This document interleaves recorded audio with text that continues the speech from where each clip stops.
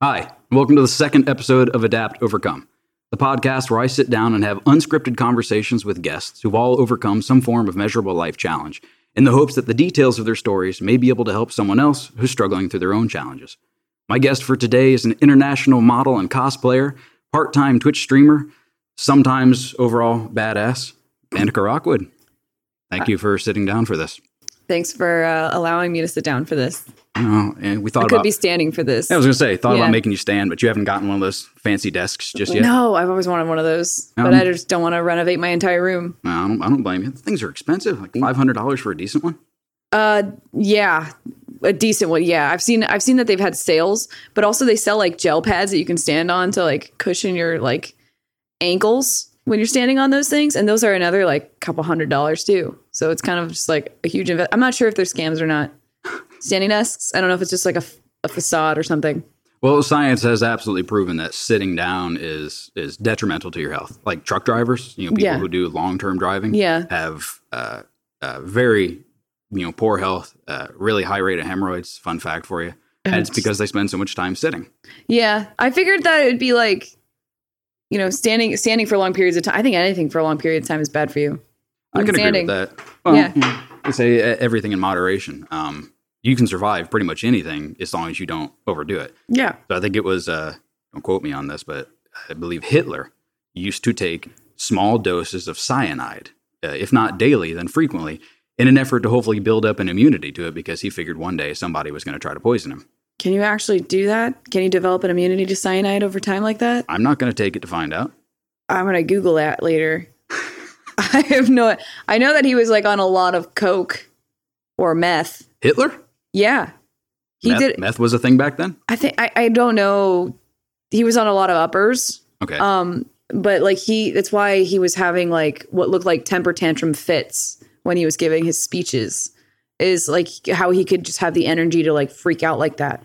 I watched a couple, this is going to sound really fucked up, but I was like, back when I was in college and I was like taking naps and stuff, I would like watch whatever I could on Netflix, and I started getting to the World War II segments, and I was asleep, and my boyfriend at the time came over and saw that I was asleep while watching a World War II documentary on Hitler's drugs that he would take. And they were like, yeah, he's on like a lot of coke all the time. Then you said, that sounds like a lot of fun. And I was just like, this is calming to me. I'm just going to take a nap. This is on calming. This couch. I don't know. I don't know. The World War II documentaries have like a really boring narrator, so it's really calming, but it's not calming topics that they're talking about, but it's just very soothing to me. I guess. I have no idea. You're painting a really brutal picture. Yeah. You ever seen Downfall? Nope. You know that 9 out of 10. Have you ever seen any movie? I've seen quite a few, just not the ones that you hold in high regard, apparently. Downfall is really good. Okay. It's a documentary. Well, not a documentary. It's it's a movie with real German actors, and they are literally like recreating the last moments of Hitler's life in that bunker. And they're showing everything. Okay. Everything. Like cyanide pills to children, like everything. And it's brutal. And it's really good, but... See, here's the difference between you and I. Yeah. I'm not sure I want to see that. But it's great. I didn't sell you on that at all, though. I was like, but it's cool if you're into history and you want to like Chernobyl. Have you seen Chernobyl? I saw the first episode. Yeah. It wasn't bad. I'm struggling to start the second episode because it's just not really my thing. Is it just because, how is it like not your thing? All right. So did you ever see Sons of Anarchy? No. Okay. I don't really like motorcycles, so I don't really fucking care. Okay. So then Breaking... So I don't fucking care about Harley Davidson motorcycles and shit. It's not about motorcycles. That's what it looks like on the trailer. They're like, motorcycling. And I'm like, I don't care about that. I mean, it's got motorcycles in it, but fine. All right. So then Breaking Bad will be the example. Yeah. Breaking Bad was good. That's great. I won't watch it again. Well, yeah. Because it's one of those... I was grateful when it was done kind of things. It was just so intense. Yeah. So I'm finding myself watching this going, oh, he just killed her right next to. Yeah. Well, Chernobyl's that way. Yeah, that's what I'm saying. Chernobyl. Okay. It's not a spoiler for anyone listening because the show just finished last week or so. But episode 4 was the hardest episode I've had to watch. And I bet there would be a lot of people who like don't respect the fact that this actual was a scenario that happened in real life. And I felt like people were going to be like, I'm not watching this show anymore. Like if it was like Game of Thrones or something, they'd be like, I'm not watching this anymore. That was just sad. Like you can't do that. But that's real life. That really happened. They had to do things like what they did in episode 4. And it was so hard to watch. But I really liked it because it's history. And I think that if you actually acknowledge the fucked up stuff that people had to do in war and in scenarios like Chernobyl, if you want to put that off in the back of your mind and act like it didn't happen, that's not fair to the people who had to execute those things. I could agree with that. Yeah. I don't know. My buddy Caleb, he's real into, like, I had a hard time getting him to finish Portal with me because it just wasn't violent enough. He liked. Really? Yeah. Oh, Portal's is fun. Oh, Portal's a blast. It hurts my brain, but it's fun. Especially if you're drinking rum. Yeah. I had a hard time getting him to finish it because it wasn't violent enough for him. And we were talking about Chernobyl the other night, and he's like, dude, it's so fucking brutal. It was hard for me to handle. I'm like, he's probably talking about episode 4. It's a possibility. All I know is when he says something's brutal and hard for him to handle, it's hard. Yeah, I'm suddenly not interested. Like, it's up there with Berserk. It's that hard. Have you not seen Berserk? No, you haven't. What does Caleb think of Berserk? Has he seen it? I've never even heard of it, so I have no idea if he's seen it. He probably has. He probably has. Yeah. I mean, people are like elitist about it, and they're like, well, if you like the movies, then you like, I don't respect your opinion. But then people are also like, if you are watching the old show, then I respect your opinion more. And then there's the people who believe in reading the manga instead. I watched the movies. I tried watching the show. It was too old and dated for me. But the movies, when you get past a little bit of the weird animation, like the horses don't blink and they look a little 3D, when you get past that, which isn't that hard to swallow, it's a brutal show. It's like, I think it's more hard than Game of Thrones, like 100%. I may have to check it out. I'm at that point now where a lot of the shows that I do watch, a couple of them are ending, long overdue to end. There's 3 or 4 movies for Berserk. Oh, so it's they have the movies and then they have the show. Okay. I skipped the show, which people don't like that. I did that. The show was too slow and outdated for me. It looked really old. It didn't hold up that well. Sorry, whoever the fuck is pissed about what I just said. Kind of like Speed Racer. Yeah. But then the movies are really good, and they just basically just like sum up what that show was. Okay. And I think you'd like it if you gave it a shot. But it's the kind of show where when I finished it, I didn't want to talk for the rest of the night. Like I felt uncomfortable. I felt like there was nothing right with the world, and I needed something really nice to watch after because I couldn't deal with it. It was hard. Turning me away. But it was so good. Like the fact that show can make you feel that way was what was great about it. But it's such a good story. Okay. It's like, it's so good. And like Guts, who's the main character, he's just a guy trying to like be a good guy, man. Like fucking stuff happens and it's awesome. The fact that any show can hurt your feelings that bad means it's a good show. Oh, I don't disagree with that. I felt the same way about Game of Thrones. Like when the Red Wedding happened, and I know a lot of people, I'm never watching it again. Oh, fuck them. And that's how I felt. I was bummed, of course. Yeah. We just lost some great characters. Oh, but yeah. I was still okay. I went on with my day. More great characters came in after. There's great characters everywhere on that show. Yeah. And the best character of all lost her mind, and that was just such a poor excuse for good writing. Yeah. I just, I don't, yeah. But Chernobyl's very, very good. Very hard to watch. Just like Downfall. I'll see if I can get back into it. Yeah. I'll try again, I should say. But Berserk is up there in terms of recommendations for animes to watch. Okay. If you're ever looking for something, it's very Game of Thronesy. It's very in that kind of realm of era. All right. So it's medievally, and it's awesome. Somebody tried to get me. This is going to get me in a lot of trouble. One of my best friends wanted me to watch the Akira. How they say it? I haven't seen Akira movie. Yeah. Got like half hour into it, and I have no opinion. I don't know which one that is. Finally, something that I've seen some of that you haven't. That makes me feel good. Yeah, it's now fine. You just got to watch Fringe. Fringe? Oh, wait, I think you said you tried Fringe. I think I did. I don't remember. It was so good. Well, for anybody who actually doesn't already know who you are, give us a little quick rundown of your life, things that you like to do. Obviously, you're a cosplayer. I do cosplay. I do Twitch streaming. I have a dog that's a corgi that everyone knows me more for her than myself and my work that I do. She's under the table. I pretty much just like live at the gym and I do photo shoots all the time. It's pretty much my life. It's taken over a lot of my time. So I don't really have that many hobbies. Kind of aquascaping, fish tanks. It's right over there, but it's like... That's kind of been your new thing lately. It's my new thing, yeah. I like working on fish tanks, which I've always been into fish tanks and stuff before. I ever got into cosplay or anything like that. So I just like got back into it slowly. But I'm trying to be like not like insane and like be one of those people that have like 12 fish tanks in their house. Right. Like I just want one. I can like maintain it and fuck around with it. But you have two. Yeah, I have two because I have an axolotl, but you can't aquascape an axolotl tank. They have to be in the full dark because they don't have eyelids. Right, so they can't have any light on their eyes because they are supposed to be in like darker water. And also the water needs to be cold in their tank. So if you put a light on, you have to make sure that it's like an LED. Otherwise it might heat up the water and bump it a couple of temperatures and they can like burn up in the tank. So yeah, they get a dark tank that's very boring and they're technically salamanders. So they have like a skin, like a mucus membrane on their skin. So they can get scratched easily. So you just really want like a really boring tank. So what was the big appeal to them then? I thought that they lived to be like up to like 4 years old and they'll die. But that's not the case at all. At all. I thought they were going to be like super low, like maintenance. Like they wouldn't live very long. John Gray hasn't had he never had a hamster growing up. And he never had like fish growing up. He only had horses and cows and dogs and stuff. And so I was like, you never had anything in a tank before? And he's like, no. I'm like, let's get something that's like lives in a fish tank and like won't live very long. And we wanted an axolotl. And then we did our research after we bought them. Like we did our research enough, but we didn't do it clearly enough because when we went to the store to buy one, the sales associate told us all the wrong information. So when I finally got our axolotl, we had her in the tiniest tank ever.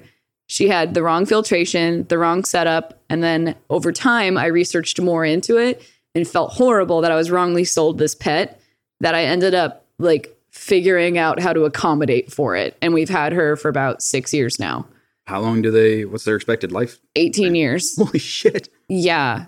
So now I'm like, I'm not going to be that fucking pet owner that's like, I've made this decision. I have to stick, like I made this decision. I have to stick with it. And this is my thing. Instead of being the pet owner being like, oops, sell it back, you know? I was like, well, I made this commitment. So now I'm here. So you basically have a kid, 18 years that you have to take care of something. And when we bought her, I think she's like 6 already. So I don't know. We have this fucking pet that we're stuck with. 2 of them now. 2. You got her a friend. Well, because I didn't want to just have a 55-gallon long with just one thing in there. I was like, yeah, we got 2. It's fine. One kind of looks like a Dalmatian. Yeah, she's cute. All right. So basically then the way you would put it is your hobbies, which you often joke about on stream, you know, your hobbies are your job. You don't have a job, you have hobbies. Yeah. That's pretty much encompasses, you know, your life for the most part. Pretty much. Like when I do my taxes and stuff, I literally I don't really spend much money on my own self. I spend all my money back onto cosplay stuff or my pets. And then like when it comes to buying anything for me, I don't feel comfortable with that. I don't know why. I just don't. Yeah, you struggled to get your new vehicle. I really felt like I didn't deserve a new car. Like at all.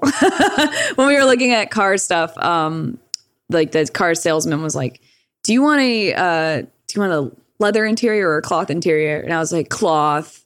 And he's like, why would you like, it's only like $1,000 more to get like leather interior. I'm like, yeah, I don't deserve that though. He's like, you're old enough to have that, like probably. And I was like, no, I don't. Like my last car I had, that one was brand new too. And I could have had leather interior and I decided that I wanted cloth interior because I felt like I didn't deserve it. So like this time when I got my new car, I was like, I'm going to get a backup camera. And I felt like that was like a luxury. That's not actually something that's a necessity. So I couldn't really tell myself that I deserved a car with a backup camera or I deserved a car with a leather interior or anything like that. So I'm kind of like, I'm going to get all the things. Do I deserve this? No. So, yeah, I struggle with that. I don't know. All right. We never really touched on exactly what challenge you wanted to talk about, but I had mentioned last night your entire childhood with, very few moments was kind of one big giant challenge. It was a fucking mess. It sounds like it was a mess. It was. And I'll be the first to say that, when bad things happen to you as an adult, I feel like you've got better reasoning skills to say, this sucks, this is terrible, shit happens. Yeah. But you're already developed. You know, you are who you are. So while they will have some kind of an impact on you, who you turn out to be when it's all said and done is not so different from who you already were, I think. Whereas when you're a kid, Yeah. you were developing your outlook on life, and everything is pressed into you within the first 8 to 10 years of your life, predominantly. Yeah. And all that shit started for you Since I was pretty 3. much out the womb. Yeah. Yeah. I was 3 when my parents divorced, and I basically was constantly, even though I love my dad like so much. He's like my superhero. He's my best friend. Like I love him to death. But he even was immature about it in the divorce. Like my mom would always shit talk my dad. My dad would always shit talk my mom. And basically it was a constant fight of my parents had joint custody of me, but they always were like, who do you want to live with more? Like, who do you want to stay with? Like they would constantly do that to get at each other. And after a while, when I was like 7 or 8, I would just be like,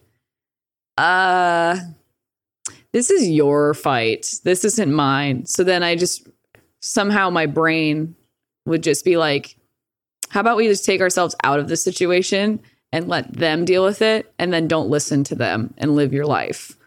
And so like, that's basically like what I did, and how I was able to stay so sane in those moments. It was just like, that's their thing. That's not mine. So like whenever they fought, I just was just like, I'm gonna go play video games.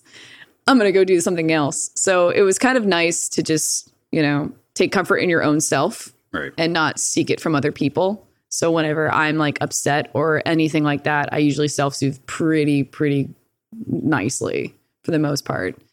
But yeah, no, my childhood was all fucked up. It's not very happy. It's not very fun to talk about, but yeah. Do you remember what the catalyst was for your folks getting divorced at that age? No. I think that my mom and my dad wanted to split up before I was even thought of. I think it was when my brother was born. My brother's 2 years older than me.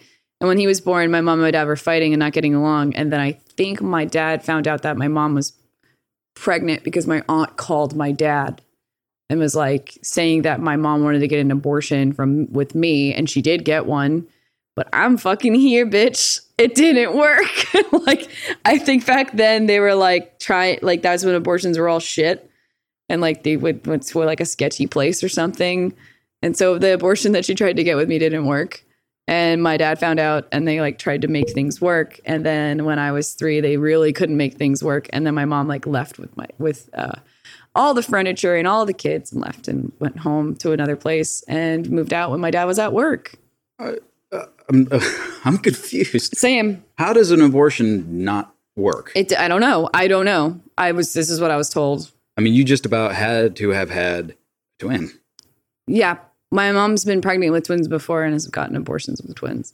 So I wonder what the odds are that you were like, you don't see me. I'm just referring to what I was told. I was told by my aunt that my mom actually did do that. And my mom had told my aunt that she was pregnant. She was going to go get an abortion. My other aunt, because I have like 3 or 4, was driving her to the clinic, and they went in, and my aunt Cindy was like pissed and called my dad and ratted her out and was like, fuck. Like, I don't know. Complicated family history just in the first it's so 9 months. Yeah. Jesus. So I've always had bullshit my whole life. So that's why, like, when it comes to dealing with politics in the industry that I work in, I have a 0 tolerance for it.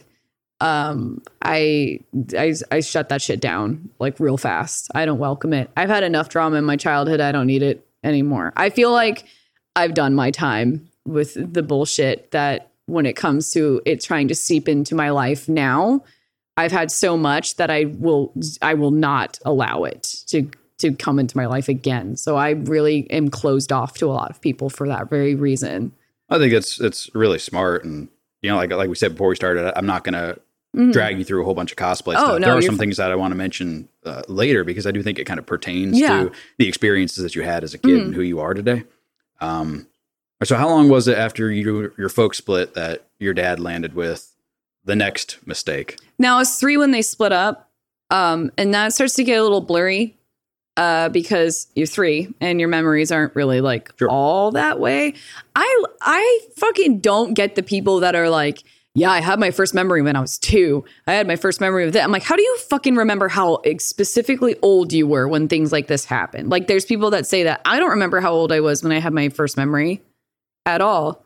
I think I might have been like 5 or 6, if anything. But I was dumb. Maybe I was 10. I don't know. I was dumb. I was just not fucking. I wasn't really active in participating in my own life as a kid. I just was just kind of sitting around and just being, you know, a pawn in everyone else's bullshit as a kid. So I never really had my own voice or my own experiences or anything like that. Because again, I was always grounded by my stepmom all the time. So like I was always just in my room, you know, not allowed to go out. But getting back to what you were saying, I think my dad married my stepmom when I was 5.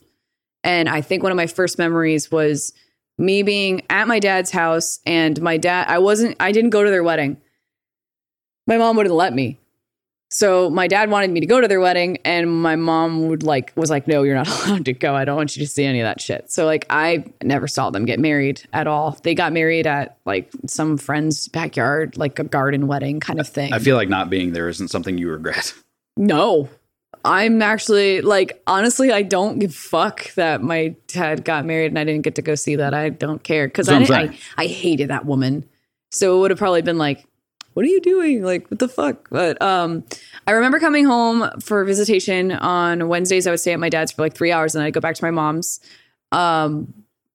That's a weirder story about why that we do that. But I would go over and my dad was like, this is your new mom. And I was like, huh. And this is my most specific first memory because, again, I'm 5. I don't know any 5-year-old that would say what I said. And honestly, me knowing what I know now, I would have never said what I said. But I was like, she's not my mom. And he's like, yeah, she's your new mom. And I was like, no, I have a mom. And he's like, no, well, this is your other mom. I'm like, I don't have another mom. That's not my other mom. And I'm thinking as a kid, I'm like, my mom gave birth to me. I'm not going back in and getting rebirthed again by that woman. So therefore, she's not my mom. So I'm being a dumb 5-year-old. Okay. She's taking it as I'm being like an adult and being like, there's no fucking way you're my mom. I wasn't being that way. I was like, this doesn't make logical sense. So you got up on the wrong foot immediately. Oh yeah. And then I asked my dad, I was like, well, so you can have more than one mom. And he's like, yeah, you can have more than one mom. And I was like, okay, how many other moms has she been to other people? And she had 2 other kids before. And she was like, well, she has 2 other kids. And I was like, what? And my dad's like, you have a brother and a sister now. And I was like, well, what about my mom? Are those my actual mom's kids? Like those is now my stepbrothers and stepsisters that belong to my biological mother? Is that how this works? Because I was just like confused.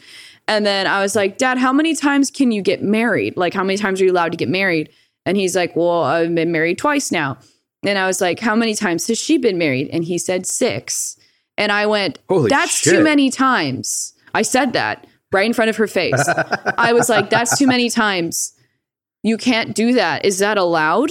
And then he was like, oh, shit. And I was like really freaked out from it. And I didn't like it. And then when we got dropped back off at my mom's and I was like, Mom, Dad says I have a new mom now. And she's like, the fuck? And I was like, and did you know you can get married 6 times? And she was like, what the fuck? And so like then ever since then, she never liked me. I never liked her. And that being married 6 times resonated for the rest of my life as a kid. Because when my dad and my stepmom divorced, I was like, I told you the day you brought her here, she was married 6 times. That's a fucking red flag. At the time I was 5. I've never dated anybody before. I know that's a bad sign. What the fuck, Dad? He's like, oh, I just have a bad taste in women. I'm like, yes, you do. I was actually going to say, I know that your father was basically your hero, but is it safe to say that his taste in women was kind of... Oh, fucking, it's garbage. Oh, it's horrible. Everyone in my family makes that joke. It's horrible. To me, it wasn't a joke. It was just goddamn. We all are like, yeah, dude. He upgraded to more nuclear like crazy psycho women, the more and more he started like dating newer people. Like they got more psychotic and fucking bizarre. My mom was fine. My mom was not like explosive or of any type. My mom was like a hippie, and she was very aloof. If I was to sum up the relationship I had with my mom, it was actually more of a roommate. So my mom was there. She'd grocery shop. She wouldn't help you with your homework because it's not fun. She only wanted to have kids when it was fun. Like she was like, it's like basically a babysitter. She's like, yeah, I'll watch movies with you. Yeah, we'll decorate the house on holidays. But when it comes to being your parent and showing up to like school meetings and picking you up from aftercare, or, you know, like telling you about puberty, or being, you know, doing the hard part of being a parent, or doing the thing that you have to do as a regular parent, she was like not participate. She was negligent is what it sounds like. Yeah. So she was like, she wasn't like, yeah, it's negligence, but it wasn't like it was, you know, like she's not beating you up or anything. Right. So like my stepmom would. So it was kind of like either you go home to your mom who's like negligent, or you get to go see your dad who has like all the cool video games and all the cool gadgets, and he's your best friend, and he's actually a really good parent. He wants to be more involved in your life. But yeah, so like anytime I wanted to be around my dad or anything like that, I had my stepmom as a deterrior from that. So it would be like, you want to hang out with your dad, but you have to get the shit kicked out of you by your stepmom all the time. And then you have to be grounded. And then you have to be treated like you're a pathological liar and a sociopath for the whole weekend. So it would be like, do you want to spend more time with your dad? And my mom would always ask, like, who do you want to live with? My mom knew that my stepmom was there and that I didn't like her. So she would always be like, if you want to live with your dad, you can, but you got to deal with your stepmom. So living here is better, right? And like, she would be manipulative that way. So it was always like, there's always a catch. She needed to feel superior. And she used you to do it, which sucks. I hate when people do that with their kids. Yeah. It's like, I always wanted like at my mom's house, I always wanted a cat. Like I always wanted a cat. And my mom was like, we're going to foster kittens. And I was like, okay, cool. And we got all these kittens and we were bottle feeding them and they were like awesome. And then she made sure that I like loved them for like a couple weeks. And then she's like, where do you want to live? Your mom or your dad's? And I'm like, you can't fucking do that. Like she would do shit like that. I wanted a dog. We got a dog. We only had a dog for a week because she got my half brother Todd to like bring it and rehome it to somewhere else because I didn't tell her I wanted to live with her permanently because she got me a dog. Jesus. I was like, whew. Yeah. She would do shit like that. Cause I'd hesitate. Cause if I said I wanted to live with my mom permanently, I would never see my dad. And I loved my dad. But I never wanted to say I wanted to live with my dad because I knew my stepmom was there. So then it got to the point where it got dragged out so far that I was like, fuck you and your game. I'm living with my dad. And I put up with my stepmom for 6 years. And then they ended up getting a divorce. I mean, I told that story on stream. It was like a huge blowout where one day she wouldn't stop hitting me and I got sick of it. So she hit me right in front of my dad and I punched her back in the face and broke her nose. And then all hell broke loose. And my dad realized that, I actually let a really violent, abusive person into my daughter's life as a second chance for a mother. Couldn't handle that. They got a divorce. So your biological mother then was more of the mentally and emotionally abusive one. And your stepmother was all about the physical shit. No, all about everything. Oh, she was an all-encompassing one. Everything. She would say Jack things. of all trades. Oh, yeah. She would say things like, which I could never understand. She would say things like, I usually love you, but today I don't. Ouch. Yeah. So I was just like, as a kid, I'm like, what does that mean? I was like, how do you feel that way? So you tell everybody that your biological mother's dead if they ask. Yeah. Why not the stepmom too? I mean, what a great story. Both my moms are dead. Both your moms? I should start saying that now. Both of my moms. I think you should. Raised by a lesbian couple? Oh my God. Depends on when you ask. Okay, I'm going to start saying that now. Cool. I realize that. That's the new story. I guarantee my stepmom doesn't give a fuck about whatever I do. When she left, clean cut. Never heard from her again. No messy ends. Nothing. That's good. Which is actually like, as I'm getting older, I'm realizing how fucked up that is. Before I was like, good, and fuck you too, and I don't want to see you either, and good, we mutually hate each other. Understood. But then as I'm getting older, I'm like, that's fucked up. You were in my life for 10 very important years of a child's life, from 5 to like 16 or so. Right. I'm like, those are big. You taught me how to drive a car, like you taught me things about growing up, and you're gone. Not that I need you as a support system, but I'm just like, you aren't even a little curious what the fuck I've been doing. Like, she didn't have that emotional bond. No, I know, which is wild. It's like, you're gone. You're gone. Like, there's nothing. The last time I saw her was in court. Makes you wonder how people can be like that, doesn't it? It's fucking crazy. We were talking about, I was talking with a couple people last night about how if you really want to, you can look into murders and rapes and, abuse of any kind. And you can really boil that down to a mental malady. Yeah. Can you honestly look at somebody who commits a school shooting and say, no, he's in his right mind, or she's in her right mind? No. Yeah, I don't think so. No. I also don't think that, look, I'm all for appropriate punishment. Yeah. If you, as a kid, if you do something that you're told not to do, odds are there's a reason you were told not to do it.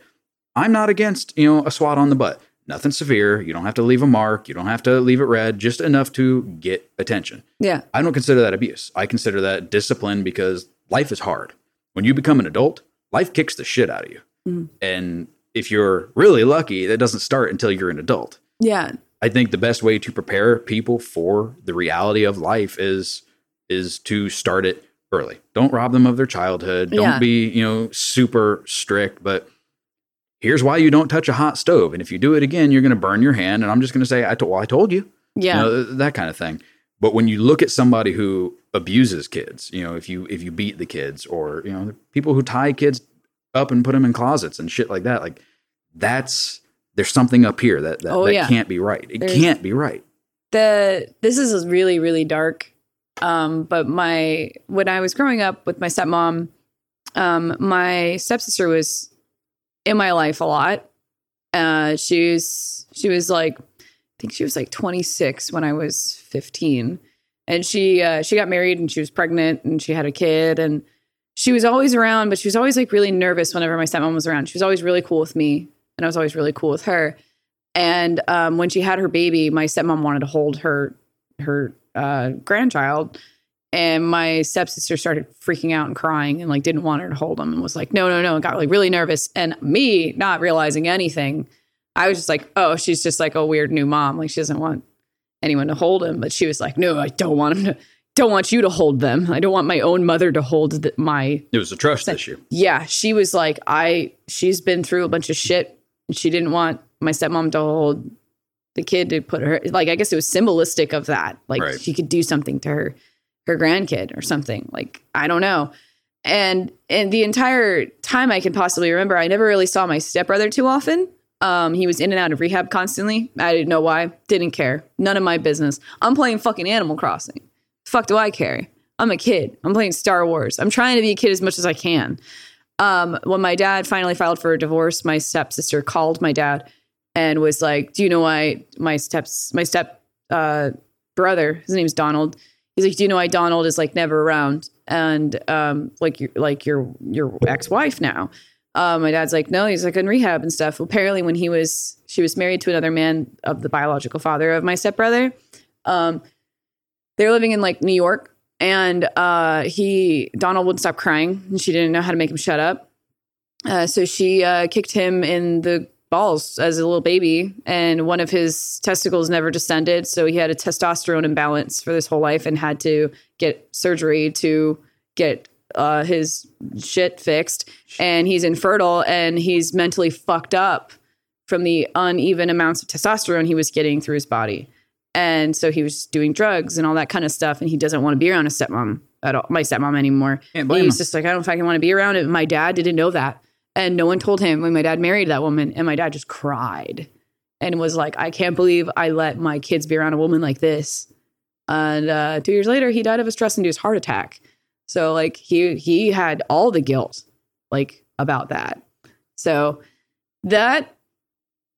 she was also, there was a bunch of court hearings with her, and she was banned from the state of New York for a couple of years. You know, you have Google now. You can research the bitch you're dating on Tinder. Right. A little bit more, but then you couldn't. Back then it was like 80s, 90s or so. So was there ever any part of you that, this is a shitty question, but did you ever feel like a little resentful of your dad for not seeing those signs or not knowing? I mean, 10 years, that's a long time to miss that. He didn't miss any of the signs.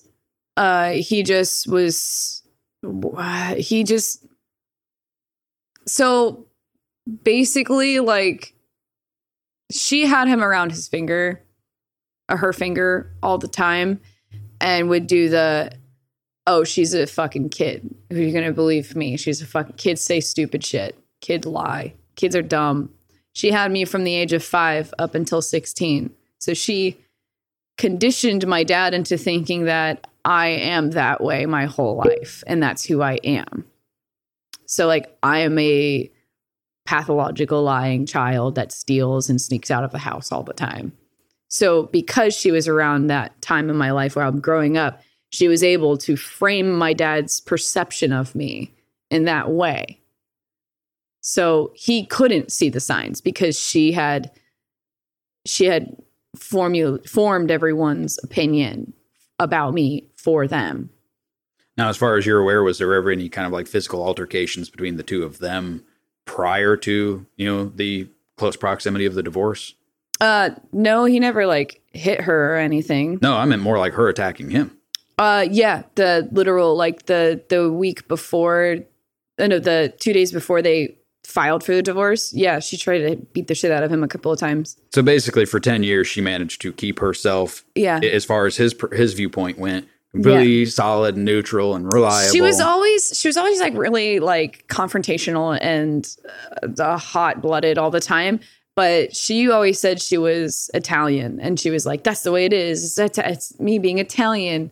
Jesus. And then we found out that she's not Italian; she's Puerto Rican, which doesn't matter because why the fuck would that matter? And so she had she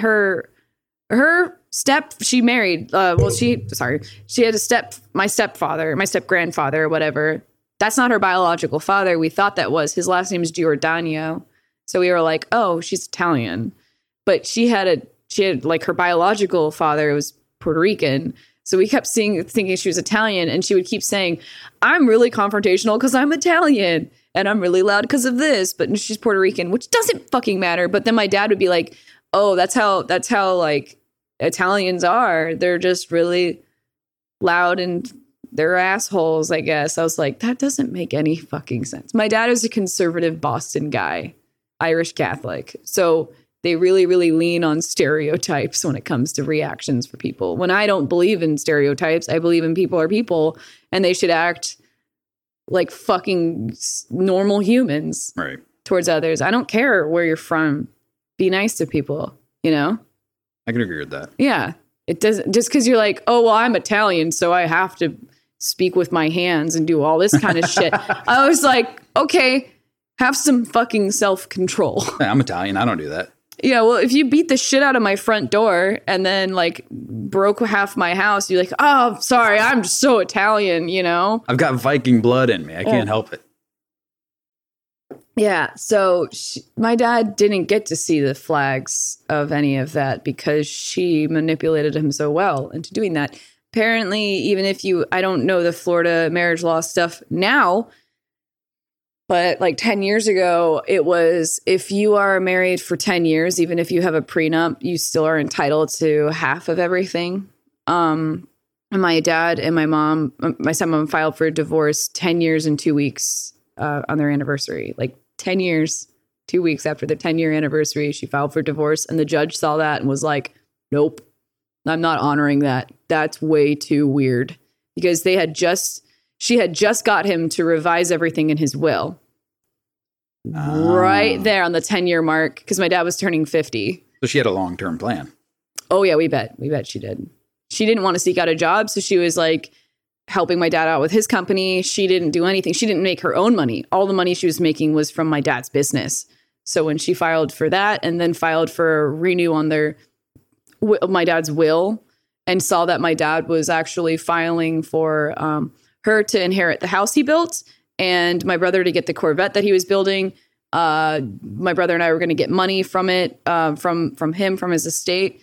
And then we had a palm tree farm. So my stepmom could sell all the palm trees and make all the money off of that, which was fucking killing. Cause some of the palm trees my dad had were $500 a foot. Yeah. They're ridiculously expensive. Huge trees. So $500 a foot, and you got like a 24-foot tree on one tree. You're like, make bank. Yeah.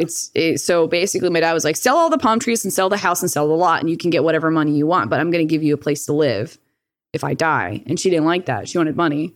So she started like getting really, really spiteful and angry and taking it out on the whole family. And then my dad was even hit by a surge protector by her. Like, yeah, which was great. Because then she started showing her true colors about it, which was crazy. Another thing to kind of add some perspective, which I didn't on stream, she had fallen down the stairs and had a herniated disc in her back. And she became addicted to painkillers. And she became addicted to oxycodone, Oxycontin. She had a lot of Lubriderm patches. She had Percocets. And she was doctor shopping with intent to basically... The amount of pills that she had stashed looked and was valid enough to say that it was intent to sell. But she was hoarding it. She wasn't selling it, but she had enough. Right. She would sit on piles of it and just hoard everything. One thing that I have some minor side effects of being like living with her still to this day. And one of them is when I was at John Gray's house, at his parents' house, his dad was like in his bedroom, and he came through the front door and he's like, "Dad, I'm home." And his dad was like, "Oh, I'm in my bedroom." And so then he just walked straight into his parents' room. And I was like, "You don't do that. You don't go in your parents' room. Like I don't go in my parents' room. Like you're not allowed." My stepmom had like deadbolt locks, so we couldn't go in my dad's bedroom because she had all those fucking pills in there. She didn't want us knowing about it. And so I was always like, she would always be really hella fucking paranoid and be like, "Did you go in my room? Were you in my room?" I was like, "No, the fuck, I've never even seen your fucking room." I was living in a house where I never saw a room in that specific house for like my whole childhood. I never saw my dad's bedroom. I didn't know what it looked like. Just didn't know. My dad's like, "That's why she has all those pills in there." I was like, "Oh." Did he know that? Mm-hmm. Yeah, he knew that. He just thought that she was like a psycho and was just like really like, she had a couple of hospital scares. So he thought that she was just in case there's like a hurricane, like I'll run out of medication. My dad just didn't really pay attention to a lot of things either. So he was a little aloof himself with certain things. Yeah, but then when the divorce happened, he immediately went fucking Rambo, and he's like, "Guess what? Come into my bedroom." And then we came into his bedroom, and he like took like this shelf and like pulled it apart, and then took all of the pills. I wish I had this picture still. I don't have it. We submitted it to the DA.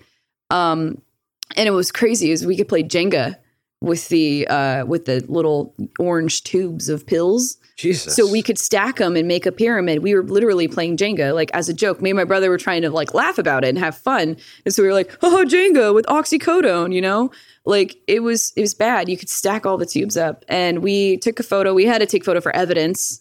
And I don't know where that photo is. I don't have it anymore. It was 13 years ago. And we submitted it to the DA because my dad was like, "Fucking game on, if you're gonna be this kind of person, I'm gonna like pull all the shots too." So he reported her ass, and unfortunately, she was doctor shopping, and had a lot of pain managers that were not aware of her doctor shopping and getting more and more prescriptions and taking them out in all these different locations so she could like up the amount of pills that she had. One of my best friend's mothers was her pain manager. So when my dad pressed charges, he had to go to one of my best friend's parents' house and be like, "Listen, you were prescribing her way too many pills, and we need to have a talk about this because what the fuck." Basically, like she was so hopped up on Percocets all the time. I didn't know what they were. I don't know. I'm a kid, you shouldn't fucking know. She handed me this Altoids tin and said she needed a Tylenol and described the shape and color of the pill that I needed to hand to her while we were driving on I-95. She's taking an entire Percocet while I'm 13 on the fucking freeway. Yeah, I didn't even know that you could drive while doing that kind of shit. She also put something on my account when I got my wisdom teeth taken out. I was prescribed oxycodone for the pain because I had a really severely impacted tooth. And John Gray went to CVS to go take out my prescription. And they said that I need my stepmom's permission because she did something on my account where she has to sign off on it because I have an allergic reaction to opioids. She was jacking your shit. Yeah. So she was taking out pills in my name. We ended up finding out. So I had the IV drip when I had the wisdom teeth taken out. So I was fucking knocked out. So John Gray kept calling me on my phone and I wasn't answering because I was asleep because I was medicated. I was out. And he had to call my surgeon that did the operation for my wisdom teeth and was like, she can't have opioids. Apparently there's some like weird complication and they had to finagle some kind of weird way where I could get Vicodin or something instead. It was pretty terrible. But yeah, she was taking shit out in my name and my brother's name and my dad's name and her name and then doctor shopping and having all these pills, which contributed. She was also a terrible person before. And it's such a more complicated issue too, because that's the kind of thing that, God forbid, obviously swatting wouldn't have been a problem back then, but there are moments where they go into the wrong house or, let's say that she had, I think it would be fair to say that with everything else that she was doing, she was probably doing something else nefarious as well. Oh yeah. She was like cheating on my dad. And well, so had there been any reason at all for, the authorities to break into the home and start searching, finding that you guys all Child Protective Services, your dad guilty by association. This is your bedroom. This is your wife. How do you not know? That would have been.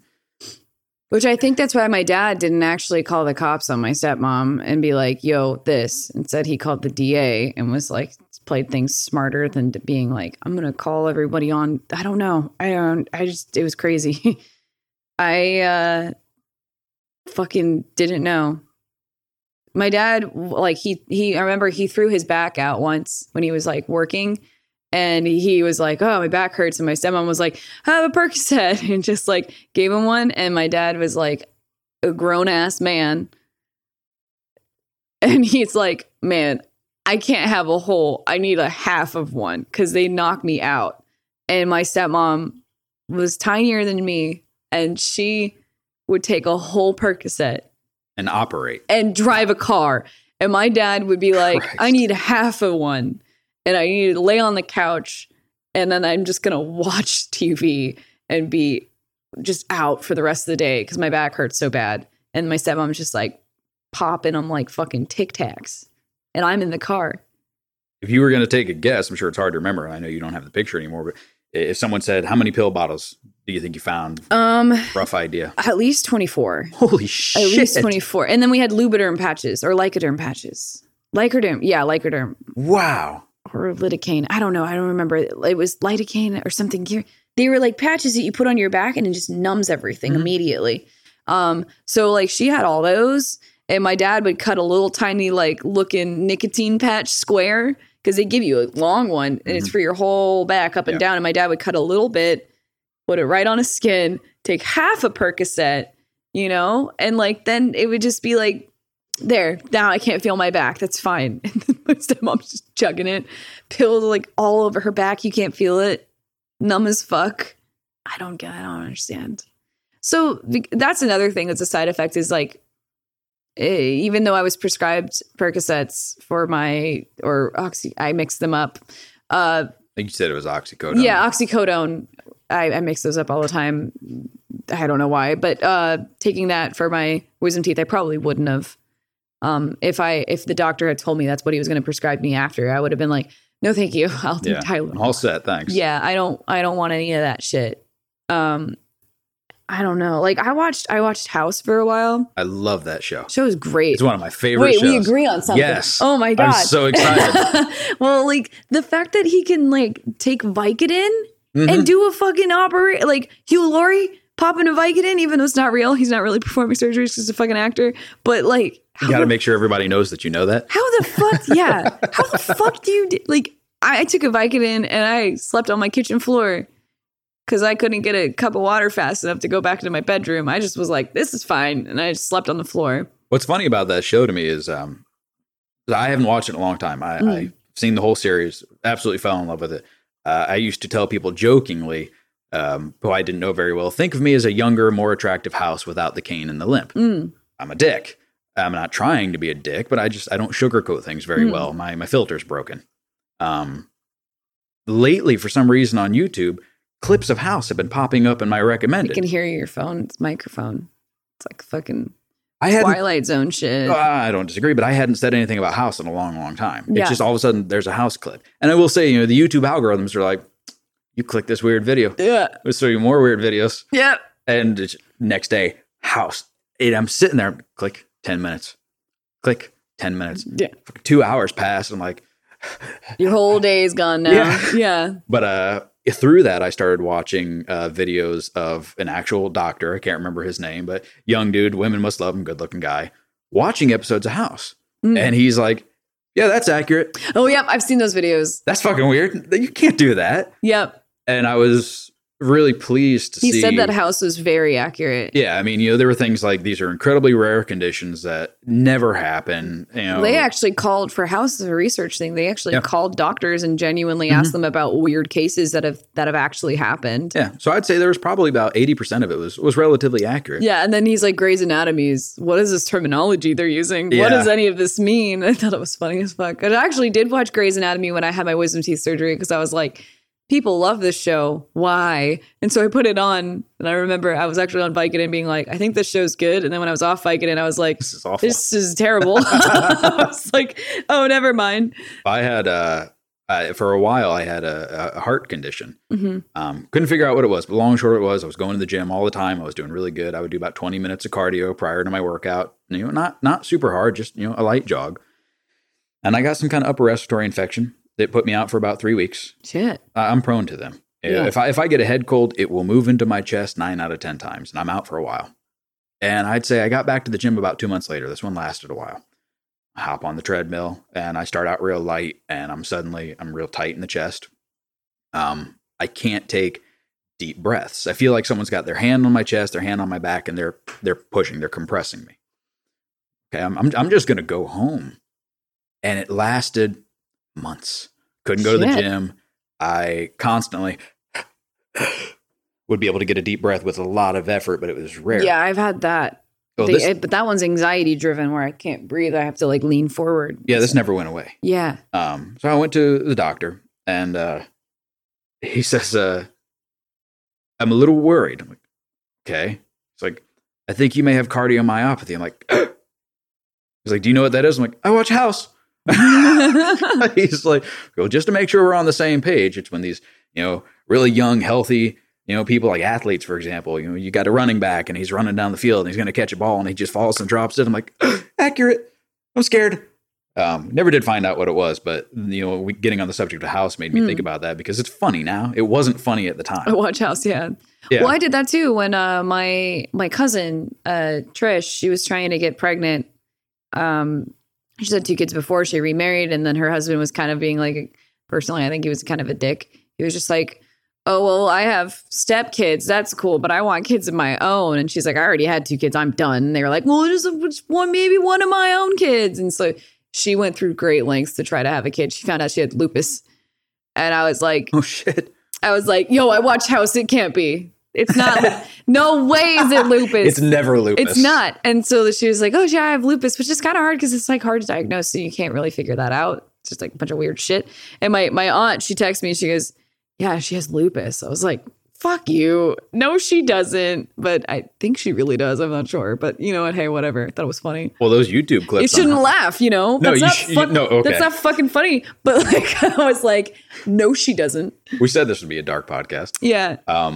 It's funny, the clips of House on YouTube, you know how they have the hashtags now? Yeah. One of them is it still lupus? Oh, good. Or it's lupus. They've got like 3 or 4 different ones that go back and forth and have something to do with lupus. And then all of these clips are actually on the House MD YouTube. They started sprouting up last year, 2018. They started uploading them. Like, people really want House back again. Oh, it's great. Yeah. And you know what? Speaking of shitty endings, I thought it was a good ending. I was all right with how it ended. I was fine. Yeah. People don't like open endings. I didn't really consider this an open ending. Yeah. I mean, nobody died in the ending. I Yeah. mean, you know what happened to Wilson, of course. Yeah. Spoiler alert. But I think it was a nice way to end this long running great show. Oh, yeah. I do kind of wish they had diagnosed Wilson a little sooner instead of, I think, the actual finale. It gave us some time to chew on it a little bit. Yeah, it would have been nice. Yeah, but I thought they did it was such a good show. I want to go home and watch it right now. I watched it all of one of the seasons back to back, like during Christmas time when I was stuck in a blizzard in Boston. And marathoning it is not, I would not recommend it because after a while, all the episodes seem similar. Yeah, well, I mean, they've got their formula just like yeah, most it's shows. back to back to back because it's actually not about the diagnosis of the patients. No. It's more about the character development of the medical staff. And the medical staff, since it's such a long show, it develops over time. Like it takes a very long while for something new to pop up. When we were watching this season, I was like, we're stuck in a blizzard. We got nothing else to do. We just kept watching House. And I was like, that's when you get with your friends, you starting to say, like, you're all doctors. You're like, it's not lupus. Maybe it's this, or maybe it's this. And then suddenly everyone in the living room is a fucking doctor and we all know shit. And like, we don't, but we're like trying to claim the medical illness before the doctors catch it. And it's like a little at-home game show. Yeah, we had nothing else. We literally watched House all day one day. See, some of the best shows I've ever found start that way. Like, did you ever watch Smallville? No. Okay. Smallville started for me when I was bedridden. Yeah. And I had cable TV at the time. I had a box. And my grandfather liked Smallville a lot. I just hadn't gotten into it. Can't get out of bed. I feel like I'm fucking dying and I've slept so much I cannot sleep anymore.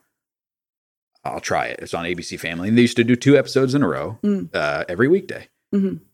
Next thing I know, I'm like, this is really good. And I'm like head over heels in love with Lana Lang. Holy shit. Went out the moment that I felt good enough that I could drive somewhere and not crash into somebody. Bought all 4 seasons on DVD that were available for sale still and just marathon. Yeah, plowed right through them. I caught up in a week. Right now I'm watching Handmaid's Tale. I can't get into it. I tried. I got 3 episodes in. I'm like, it's hard. It's hard to watch. Yeah. I couldn't. It's good though, but it's hard to watch. But like Hulu does this new bullshit. It might not be new, but I don't really watch Hulu that often. But they do this thing where they release the newest season of Handmaid's Tale, and you get 3 episodes, and then from there on out, they're going to release a new one every Wednesday. So I just binged all 3, and then I'm like, the fuck? It's not like Netflix where they give you everything. Which honestly, I thought Netflix should have that approach, and I've been saying that for a while. Like with Orange Is the New Black, I'm like, they should just release a new episode every day. I mean, every week. So people who like get Netflix and get that 7-day trial period, they just binge it all and leave. Like that doesn't keep them in, but they just have reoccurring shows, you know? So that's how they get you. But Hulu's like, we don't have that kind of draw. So now we got to milk it. And now I'm like, fuck you, Hulu. I need my fix. Like I actually sat down getting ready to be like, ooh, we're going to make some costumes and we're going to just binge this show. And then we're like, oh, and it's done. And you don't get any more till Wednesday. I'm like, what is that? Don't do that anymore. And that's what Hulu's doing. Other streaming services are doing that too. The DC streaming service, whatever it's called, they have Titans and Doom Patrol on there that I enjoy. Once a week. Fucking once a week. I can't. I'm going to lose track of the shows I need to watch. I have a text document on my desktop that has all the shows I watch and the days that they come out, and then a list at the bottom of shows that are currently on break. That's awesome. Obsessive compulsive, a little bit maybe. That a little bit, yeah. But I was watching something on Netflix, and they mentioned something about fertility, and I immediately was like, huh. And I was like, around this time last year, I was watching Handmaid's Tale. Around this time last year, hold on. And I like took my web browser, went on Hulu, and they were like, the new season of Handmaid's Tale came out yesterday. I was like, no fucking way. How did I just remember? They came out last night. Oh my God, I didn't know. No one on Twitter said anything. I was like, putting it on. So happy. Wait, there's only 3 episodes. Oh, fuck. See, this is how I ended up doing this. Have you heard of the TV show The 100 or The 100, depending on it? All right. It's a good show. And it ended... I accidentally did makeup, then it looked like one of the characters from the show. Probably Octavia. Yeah. I just did my own thing. And everyone was like, oh, you look like Octavia. I was like, the fuck's that? I could see it. Yeah. The season 3, I think it was, ended on a pretty serious cliffhanger. And show is over. I'm like, I'll have to wait. And I thought I had liked the Facebook page, but I didn't. Well, all of a sudden I see, more than a year later, the new season of The 100. Yeah. All right, no big deal. There's a lot of people doing that. Westworld's taking 2 years. Game of Thrones took, 2.5 years? So I start this first episode and it's like, previously on, and like, something's not right. They weren't on this planet. What? Oh my God. I had missed an entire season that aired. Oh. And fucked it all up for me in 2 minutes with the previously on, trying to figure out where I was. So like, I'm not doing this again. Text document Monday, Tuesday, Wednesday, everything lined up. Then you have a whole new season that you could catch up on, I guess. Yeah, it took me about 5 days. Yeah. Because I was so pissed. Like, now I feel like I need to get through this so I can get to the shit that I don't now know. Now I can't enjoy this one. That's kind of how it felt. Yeah. I was upset. Looping back around a little bit, you said that one of the things that you deal with still as an adult from, the exposure to your stepmothers, not walking into your parents' bedroom. Not walking in my parents' room. Footsteps. That's a big one. I can hear, it sounds insane. I can hear footsteps from my driveway coming to my front door. Anyone walking to my front door. I know if they're there. The one thing that throws me off is whenever there's a postal service person coming up to the front and I recognize their footsteps. It gives me a little bit of anxiety, but I can tell the difference between Adam's footsteps coming into the driveway, to the front door, and John Gray's. And my own brother's too. He lives in Tallahassee. If he comes and visits me, I can tell his footsteps. Like, I can hear them because my stepmom would walk around in the house and she would like walk really aggressively, and her footsteps were like, her stride was really short, but it was also like really strong. Like, she'd really hit her heel down on the wood when she'd walk. And I'd be able to tell the difference between hers and my dad's and my brother's. And if it was hers, I would get the fuck up and like act like I was doing something in my room, like cleaning or something. Anytime she'd come by my door, because I knew if she opened the door and I looked like I wasn't doing anything, she'd be pissed off at me. So like, that's a thing that I had to tell myself to calm down with the footsteps. And when I moved out of my dad's house, that stopped. But like, I still hear, like, if John Gray is walking around the house, I know it's him. And I hate the fact that I can literally, like, my brain is like, if you're playing like a multiplayer game and your party members on the other side of the map and you can see their little name icon. Yeah. It's like that. Like, I hear John Gray's footsteps. I know that's John Gray walking around in the distance. Like, I know that's Adam walking around in the distance. But I hate the fact that my brain tracks all of that still. That's like a one weird side effect thing. One of the things that I really admire about you as a person is how open and honest and candid you are with these things, specifically on stream. And I mean, I'll make the joke to, certain people who are like, well, who's this person I hear in the background? Somebody calls me, like, well, that's, Danica Rockwood, friend, cosplayer, moderator, so on and so forth. But, I'll tell people, like, she's like the real life human Deadpool, and that I think she hides a lot of her pain behind humor. Yeah. Because she laughs about things while everybody else is like, because it's mine. That's why. It's mine. That's because it's mine. I do this. Because it's shit I had to deal with. And if I can't laugh at it, the fuck am I doing? Right. Like, I wish I had someone that was going through shit that I was going through when I was growing up. And I could be like, I need to ask them for advice if I'm in a type situation like that. Like, I never had anything. I was just like, after a while, I just got really tired of being bullied, and I just stood up for myself and realized. I remember my dad told me when I first moved in with my stepmom and my dad permanently from my mom's, he was like, don't ever put me in a situation where I have to pick between you or Lisa, which is my stepmom's nickname. And I was like, all right, noted, never going to do that. Cool, never going to do that. And so I didn't ever want to put myself in a position where he had to choose between the two of us. And then she was like hitting me. My dad saw it. And then I was like, well, she's been hitting me like my whole life. And he told me, he's like, why didn't you tell me? I was like, because you told me not to fucking put you in this position where you'd have to pick between the two of us, And then ever since then, he was like, things would have been a lot better if you like spoke up or like said something. I was like, but you told me not to. So like ever since then, I was like, now I'm going to be blunt. Now something happens, I'm going to communicate it. If something's weird, I'm going to say something. I'm not going to sit there and be quiet and clam up and be like, oh, maybe it'll go away. I'm like, no, Nothing's going to go away unless you communicate that this makes me uncomfortable. I don't like this. I don't like the situation I'm in, and I'm not going to be sitting here and tolerating it. I want to work on it. I want to fix things, or I'm going to take myself out of the situation. You face it head on. You tackle it. Which is a lot in this industry that I'm in.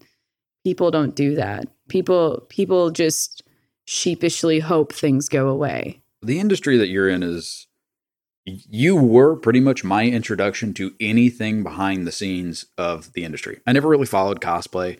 Occasionally I'd be part of a page. I never did either. Well, you see these Facebook pages and like, check out this amazing Videl cosplay, or check out this amazing Meryl from Metal Gear cosplay. I'm like, that's really cool. Neat that people do this. I had only gone to 1 or 2 conventions previously. I saw it, didn't have any investment in it. Yeah. Ran across your stream and started actually seeing some of the creation of it. What are you staring at?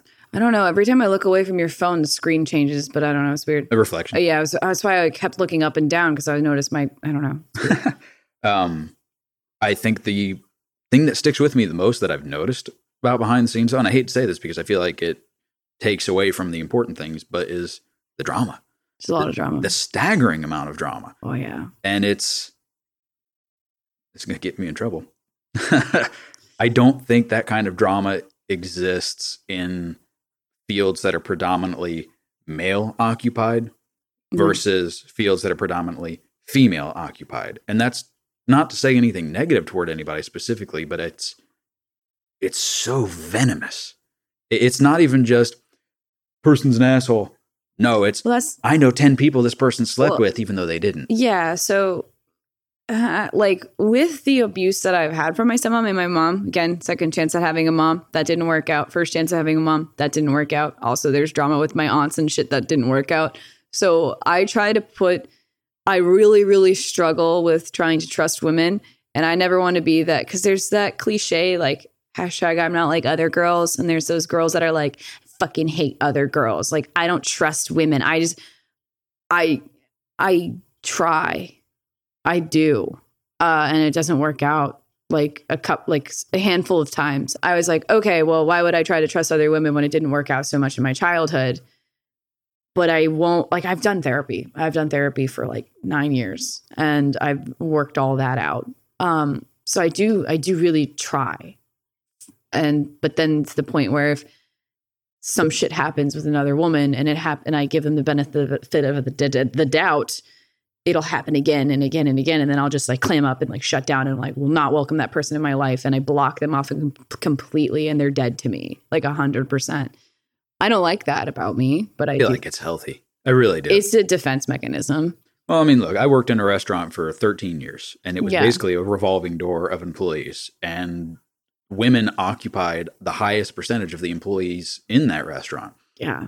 And I feel like through that, I started there when I was 14. It's the same restaurant. I worked there up until my dad got cancer, and I left to take care of him. Yeah. I feel like I was able to see pretty much every kind of human come and go in some form as a result of working there.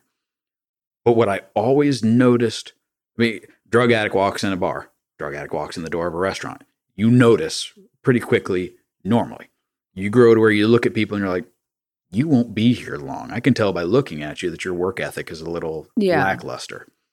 But what always constantly surprised me for years was I'd walk into the wait station, and two of the servers, smiles, patting each other on the back, the other one walk out, and she'd look at me like, slut. Yeah, so there is a difference between men and women in the way they treat each other. It's just fact. It's just like guys are like, hey man, fuck you, bro. Like they do that, and they get that out of their systems, and they're just, it's fine. Like arm punch, fucking whatever. Girls are supposed to be more comforting towards each other's emotions. Nurturing. Yeah. And then there's that, I mean, I feel like I'm biased, because of that, because of my abuse with women, but they can be really fucking like poisonous and manipulative and vindictive. I don't feel like it's bias so much as your eyes were opened. Well, your eyes were opened at a really young age. And it's not just, look, there's no such thing as a blanket rule that covers everybody. Yeah. But I think I think assuming everybody is bad, not that you do, but as an example, assuming everybody is bad is a hell of a lot safer and healthier than assuming everybody's good. Yeah, that's fair. I mean, I don't walk into a room and meet the cosplayers and I'm like, wow, they all fucking suck. Like personally, I don't think that. I don't walk into a room that I walk into the room terrified of them. I give them space. I'm like, no, I'm scared of them all. I don't want to be friends with all of them because I'm terrified of what could potentially happen and has happened because they're really manipulative and fucked up. Not all of them. No, but enough. Like to I've make met an a good impression. amount of people that are fucking really cool, but not a lot of them have been. Do you ever?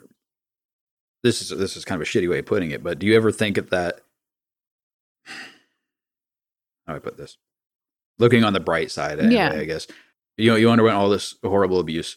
Yeah. You had this stuff that completely screwed up your childhood and has impacted your life as an adult. Do you ever sometimes look at it though and think, I know what's coming because of what I already went through, and I'm glad to not go through it now? Yes and no. It also allows me to know who I don't want to be. That's fair. Because everyone's always like, I don't want to be my parents. Like that's the cliche of being a kid. Is they're like, I don't know. My parents were like that. They're like, one day you're gonna wake up and then you're gonna say something and you're gonna hear me in your voice and be like, oh no, I'm just like my dad. Like The hell I my will. dad addicted to coffee. I don't fucking drink coffee. I don't like coffee. My dad smokes cigarettes all the time. I don't even smoke cigarettes. I don't even want to even cater to the idea of that. Most of the things my parents were into, not so much with me because I kind of became my own person and everything. But now I know, do I want to, if I ever have a kid, do I want to commit to the parental activities that I'm supposed to do in like the hard parts of being a parent? I know what to look for and what not to do because of what my mom did. Right. I was scared. I was like, I don't ever want to become my mom. Like the way my mom treated me. I don't ever want to be my stepmom because she's not related to me. I know that's not in my blood. So that's not the way I would ever be with my kid. So it's kind of just like, how can I take this bad situation and turn it around and use it as a learning tool? And it taught me who I don't want to be and the signs to look for to switch it around and make other people who've gone through something similar or something fucked up and make them realize that it's kind of, I don't want to say that, but it's more normalizing of it. So it's like, wow, I can, this can't take control of my whole life. I can actually make something good happen out of this. Kind of like Spider-Man, like he's had no good things happen to his life at all. But why is he such a good person? Doesn't make any sense. That's why he's so fucking cool. What about Batman? No, he's not as cool. Like, what is his power? Money? He just has money. And But he's incredibly intelligent. He can't heal the hole in his heart with his money. No, but he's very intelligent. He's a wonderful detective. Yeah, I know. He's smart as fuck, but he's also money. So that's why I like Batman, but I'm not like, Batman's not my favorite. Batman became my favorite, like more of somebody that I liked since the movies. But growing up, I was not like, fuck you, Batman. You just got money. I don't care. I was like, so you don't like Iron Man either then? No. Really? No. Wow. I like Iron Man because of my friend Mahoney that passed away. We called him Iron Man as a nickname. But like, no, Iron Man is Batman for Marvel. You're hurting my feelings. Okay. Like if this conversation we're talking about, like morals and humanity and all that kind of shit, fucking Spider-Man. Sure. Like, yeah. But if we're like, oh yeah, who's cool? Iron Man's cool, but I don't hate him. But like, if we're picking like why, like when I was a kid, I fucking didn't like Iron Man, didn't like Batman. On that way, identifying with like a hero to identify with, I can't relate to Batman other than having dead parents. I don't think. Okay, he could get hit with a bullet and die. So could straight Spider-Man. up if he didn't have fucking. Well, they don't have any. They're humans. They're humans with money. That's it. They're humans with money and cool gadgets. Yeah, but Spider-Man got shot. He'd still die. He's he not can dodge. He's got impenetrable. spider senses. But he's not impenetrable. No, he's not. But you know what? He's got good reflexes. That was Batman. Batman's a fucking millionaire with a weird suit. No, Batman's a millionaire who dedicated a huge, unrealistic portion of his life to crafting Iron and Man would honing get up. shot in the head, mercenary style, Sometimes I think you just argue to argue. and he'd die.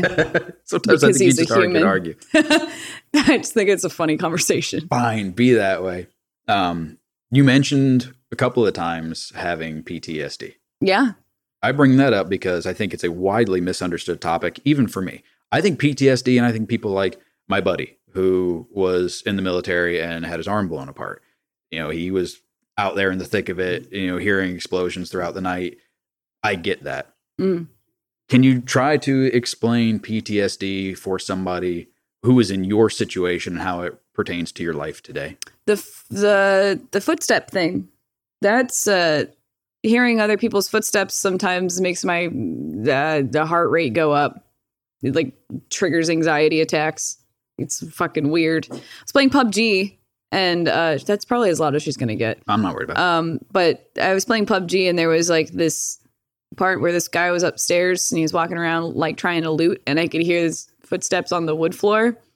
And it was knowing the fact that in PUBG they're trying to like kill all the other players off, knowing that his character is going to come downstairs and we're going to have a shootout.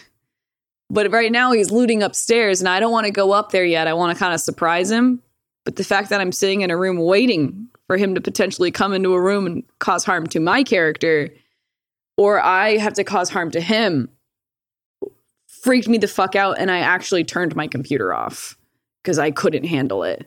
Because I didn't want to. I was just like, whoa. I wasn't streaming that day. But I was playing PUBG with Ziggly. And like I actually had to shut off the computer. And I was like, my internet cut out. And he was like, oh, your fucking internet. And I was like, no, I was having a fucking panic attack.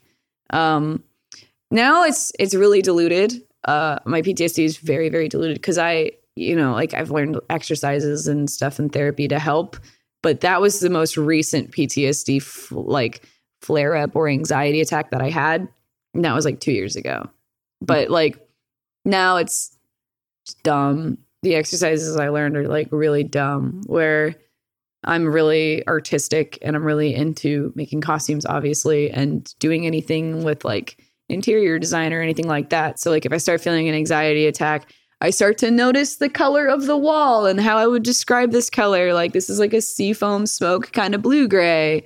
And then I look at textures and I try to like look at different wood grains that are in the room and try to analyze it and try to think that and like calm my brain down so I can stop having a panic attack. Right. So I've learned how to shift things over so I can calm down and center myself. So it's more like focusing on being in the present and not focusing on what's in here. And it's really hard to do. I'm not a master of it, but it definitely helps. It's like a conscious distraction from whatever's plaguing you. I'm not into all those fucking cliches and shit. I'm not like, I meditate. I like sit there and think about the world. I'm like, no, I try to focus on being in the present right now. And hopefully that can try to get me out of my head, which is nice. You said that loud sounds, fireworks, gunshots, things like that. I just don't like those. There's no reason. I just don't. Okay, that's good. At least there's really no reason. I'm actually glad. Yeah, no, I'm very jumpy.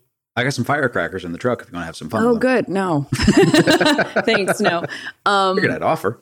I like with Resident Evil 7, you're like hiding from your dad. Your dad's like trying to find you. That is a PTSD trigger for me. You laugh it off so well on stream. I laugh it off. Well, because I know that because I recognize that. So I try really hard, but like, so like someone the other day was like, Danica, you're a horror game streamer, right? And I was like, no, that's not my thing. And I guess I was like, most of the video games we play are horror games if they're anything else. So I was like, I guess like their horror games are not my thing. I would never play one on my own. I would only play it with other people to watch me react to it because you see me, I react. Yeah, it's a great community. I hate it so much, but like you guys love it. So that's why I do it and that's fine. But like, that's why I have such big reactions is because I have PTSD, but I know it's all in fun and stuff. So I'm able to put myself in the situation and be okay. But there's some moments where like it'll test me a little bit. But like the biggest one was on stream was with the dad walking around looking for you, and you could hear his footsteps. Not Mr. X so much. Mr. X, they kind of got diluted because they overdid it with him too much. But like the dad, when he's walking around, those like Mr. X has clunky steel toe kind of boots on the ground, but the dad has like human sounding. Right. They recorded that like a real person walking. So that was a little bit different where I was like, oh shit. But if they had a woman walking around with heels that mocked my stepmom, I probably wouldn't want to play that game anymore. I would probably be like, nope. Ooh, but that's the thing is it's like, that was when I was 16 and I'm 27 now. So it's kind of like, no, they can't hurt me. It's fine. Like that's not a thing anymore. So we've come that far away from it. So it's not like it's too fresh, you know? Right. I can make it funny. That's it. That's what I was going to say. I think the horror games are a great community builder. Yeah. Those are often your biggest turnouts as far as people watching. Because they react so big. Well, and then you start getting assholes like me who are sending homemade clips to Dragon. Honestly, that's the genius way. Like, because I can, after a while, I'll get desensitized to the alerts. So when you switched it up, you kept it fresh, which is genius. You need to do that more often whenever we're doing those streams because I will get used to them. Yeah. And then you switched it and I was like, what the fuck was that? Like that's one of my favorite clips is the first time you heard the Tourniquet. I need to give I hate that. I was like, I hate that. Like it's the fuck. Like I need to give you access to Streamlabs so you can like change shit up on jump scares. I can't promise you won't regret it once or twice. I'm just letting you know. On jump scares you can totally fucking run amok. I don't care. Okay. It's funny. It's because that's what everyone signed up for. But yeah, I don't know. Are those things maybe like therapeutic for you at all to be able to force yourself into those? No. Okay. No, but that's why with some of the jump scares, if you'll notice, like I think I've had like 2 or 3, I literally push my entire chair back and I've left. Mm-hmm. I've left.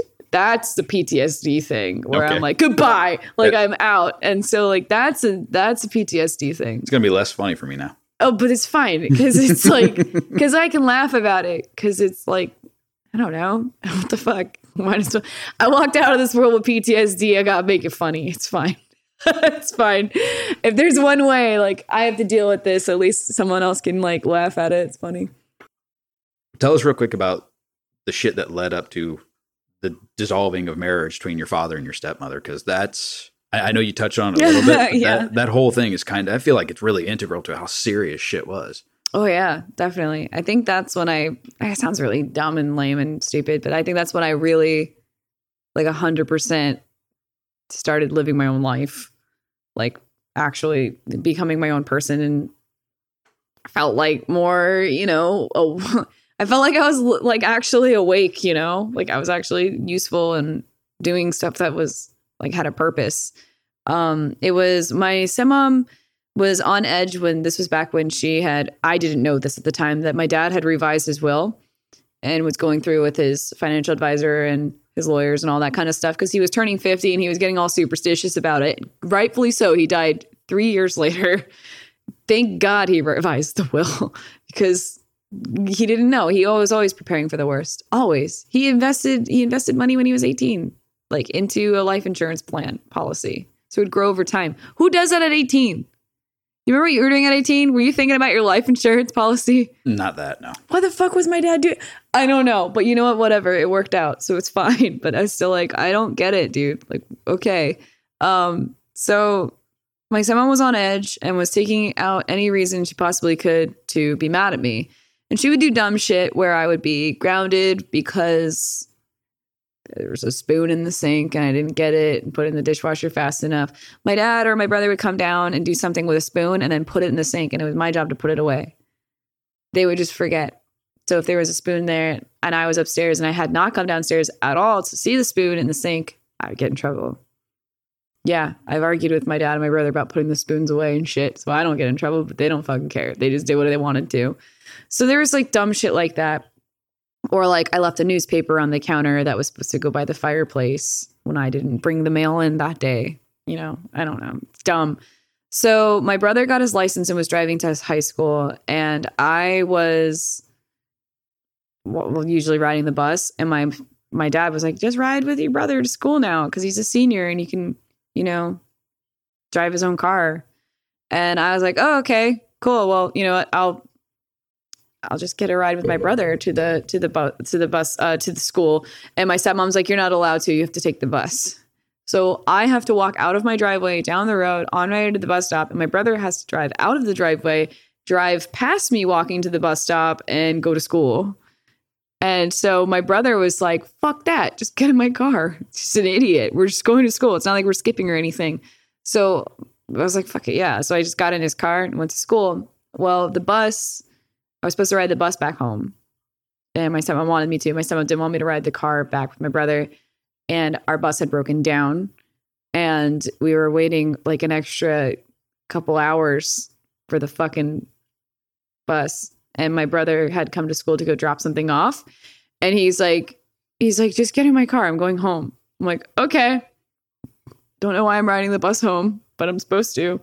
So I get in the car with my brother and we drive home, and my stepmom's waiting for us in the driveway because she sees that I'm getting out of my brother's car. And she's like, why were you in your brother's car? And I was like, because my bus broke down and I probably got home at 6:30. Like, it's not that big of a deal. And she got pissed. She was like legitimately pissed off.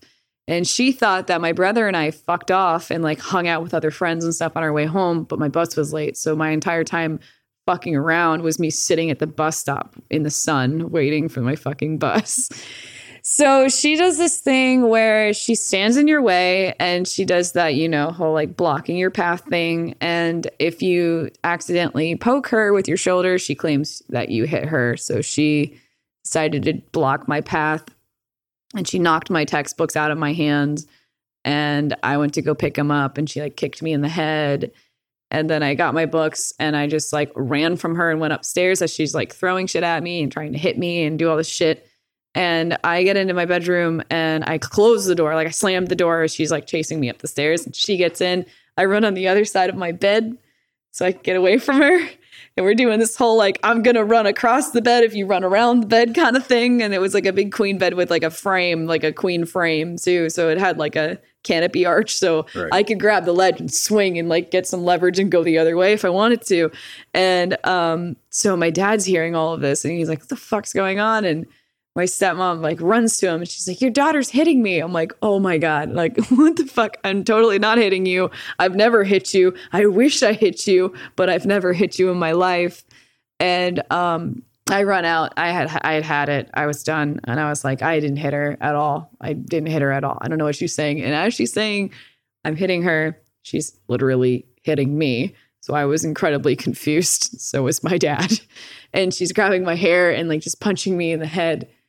And my dad's like, what the fuck? Like he is like in his boxers. He just got off work. He's like chilling. He had a cigarette outside. He's like, I'm off work. What the fuck's going on? Trying to relax and wind down. Yeah. I was like, what the fuck? And so I was like, I didn't hit her. I didn't hit her as she's hitting me. And my dad goes, well, get her off of you. Like, Jesus, like, stop. And he goes to grab her. But it's such like a fucking like twirl of us. He would grab the wrong person. He couldn't really grab any of us, because we were all stuck together with her nails in my head and all that kind of shit. So she's like hitting me with her shoe. And I punched her in the nose really fast. And I punched her in the nose and then came back down on her nose with my elbow again. Was that intentional, or was that just kind of how the momentum worked out? That's what I did on purpose. Okay, good. But yeah, I don't know. My dad taught me to punch like that. He was like, if a man is like doing something, like beat the shit out of them. And here's what you do. You like double tap. You go like this. Like, because if you punch and then curve it, your elbow would still hit in the same spot. And my dad did wrestling growing up and stuff. And he also was he fought a lot of people too. So he's always like, fuck him up. And he's like, your elbow can take a lot more damage without hurting you than your fist can actually. So it'll actually cut skin. Yeah. He was like, throw an elbow in there. And I was like, all right. So I did on his wife. I don't think he thought that was what I was going to do the first time on. So yeah, I felt like a give in her nose, which really freaked me the fuck out. And I when I did it, it's funny. And now I'm remembering it when I hit her. I felt the give in her nose because she had plastic surgery on her nose. So it wasn't the most strongest nose ever either. And then I felt that I cringed. So I went, because when I hit her, I was like, like trying to get away from it. Yeah. So like I was trying to get away from the feeling of that. And there's blood. And then I just like, I ran. And also what I told on stream was I literally left. Like, I didn't have shoes on. I had taken my shoes off when I got it. When you get in the front door of our house, you take your shoes off. I ran out like of the house. I had my school clothes on. I had no cell phone. I didn't have shoes, and our street was asphalt. So I ran on a hot asphalt all the way to like 2 blocks down to my friend's house. My feet were black, dirty as fuck. Like I didn't have any shoes. Just was like, I'm just gonna leave, and I had a bloody hand, and I stayed at a friend's house, and I came home like a night after, and my stepmom was like, you need to make your daughter apologize. My dad took my stepmom to the hospital, and she had her have her nose fixed, and she had like bruising under her eyes. She had that raccoon look, trash can. Yeah, it was also like she had a lot of swelling from like me punching her in the face, but I think they like had to correct her nose too, so they had like more bruising from the correction than anything else. So just fucking, she looked gnarly, man. She looked disgusting. And my stepmom wanted to call the cops. And the only reason why they didn't was my dad was like, you called the cops. I'm telling them that you beat her first. And I saw you do it. Your dad said that? Yeah. And he's like, I saw you hit her first. So if you call the cops, I will fucking throw you under the table because you hit her, you threw the first punch. So no, we're gonna fix this as a household first. And if you can't fucking handle it, you're no longer the disciplinarian of Danica at all. And I thought he was saying that to you. No. My dad would not side with her. He was 100% my team. Okay, good. I was really shocked. He had never seen her hit me before, and she was hitting me since I was 5. And so he didn't see it until I was like 15. It's been that long. She would hit you in all the right spots where you couldn't physically see it. Like people like that are good at that. It was probably done to her as a kid too. Oh yeah, probably, maybe. And that's not an excuse, but that's how they learn. Yeah, no, it's not an excuse at all. There's a podcast I listen to that talks about just because, bad things happen to people doesn't mean that they deserve to. That it's an excuse for them to be an asshole in the future. Like, if anything, you like learn from it, And I agree with that 100%. Like Ted Bundy doesn't have a right to be Ted Bundy because he had a bad childhood or whatever the fuck, like that's fucked up. Like that's not an excuse. No, at that rate, you're an adult. So yeah, I don't agree with that shit at all. But yeah, he was like, you're no longer the disciplinarian of me. Like, my dad didn't call the cops for that very reason. He was like, we can work it out here because knowing my family and their luck with police doesn't go very well. Right. So we decided to try to self-soothe the whole household. And so that's how my stepmom didn't call any police, was because my dad had that leverage over her. And that's why that didn't end up happening. But then, because more police get involved later on. And that's why that, the police never happened that way. So my dad got me to come back home, told me that my stepmom's not in charge of me anymore, and it's just my stepmom. And I even remember telling him, I'm like, that's just your wife now. She's just your wife, and she's nothing to me. Like, I don't want anything to do with her. That's it. Like, I can do whatever I want now. I'm no longer grounded. I can live my life. She can be in it. So basically, we lived in a 2-story house. So whenever she was upstairs, I was downstairs. When she was downstairs, I would run upstairs. So I would make sure the footstep thing, I would make sure I was never on the same floor as her because I didn't want to be.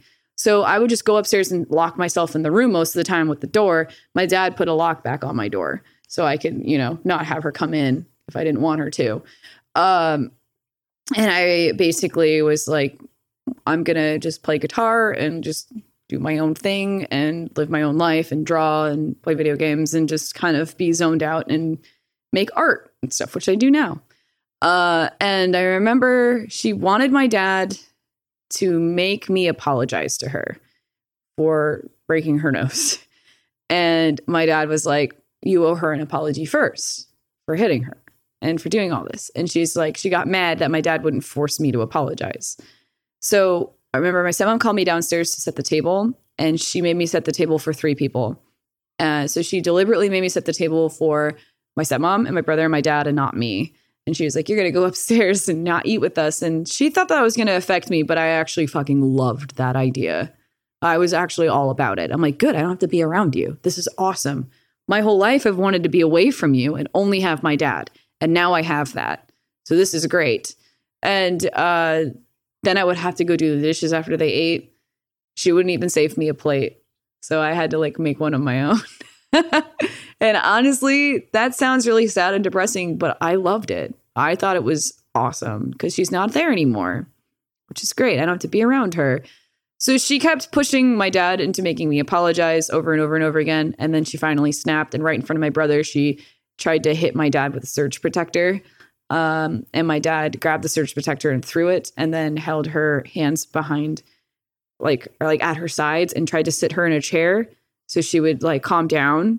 And she had some marks on her hands from doing it. My brother watched the entire thing happen, and he had to testify in court for it. And that my stepmom did not, that my dad did not physically assault my stepmom.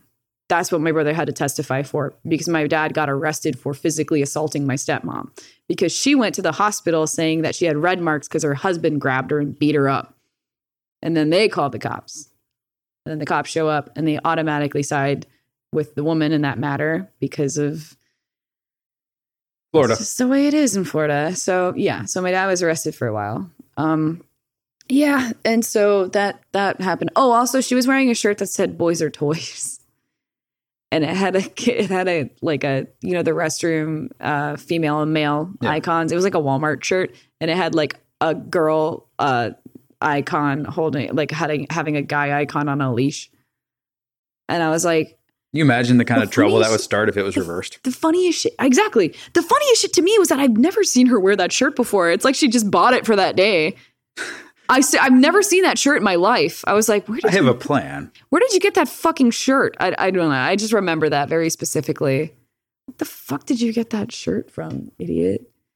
Longer story short, my dad was arrested back and forth because my stepmom was having an affair with she was having an affair with one of the police officers that was primarily involved with the arrest of my dad. It was a conflict of interest by far. We had a lawsuit and we won it. And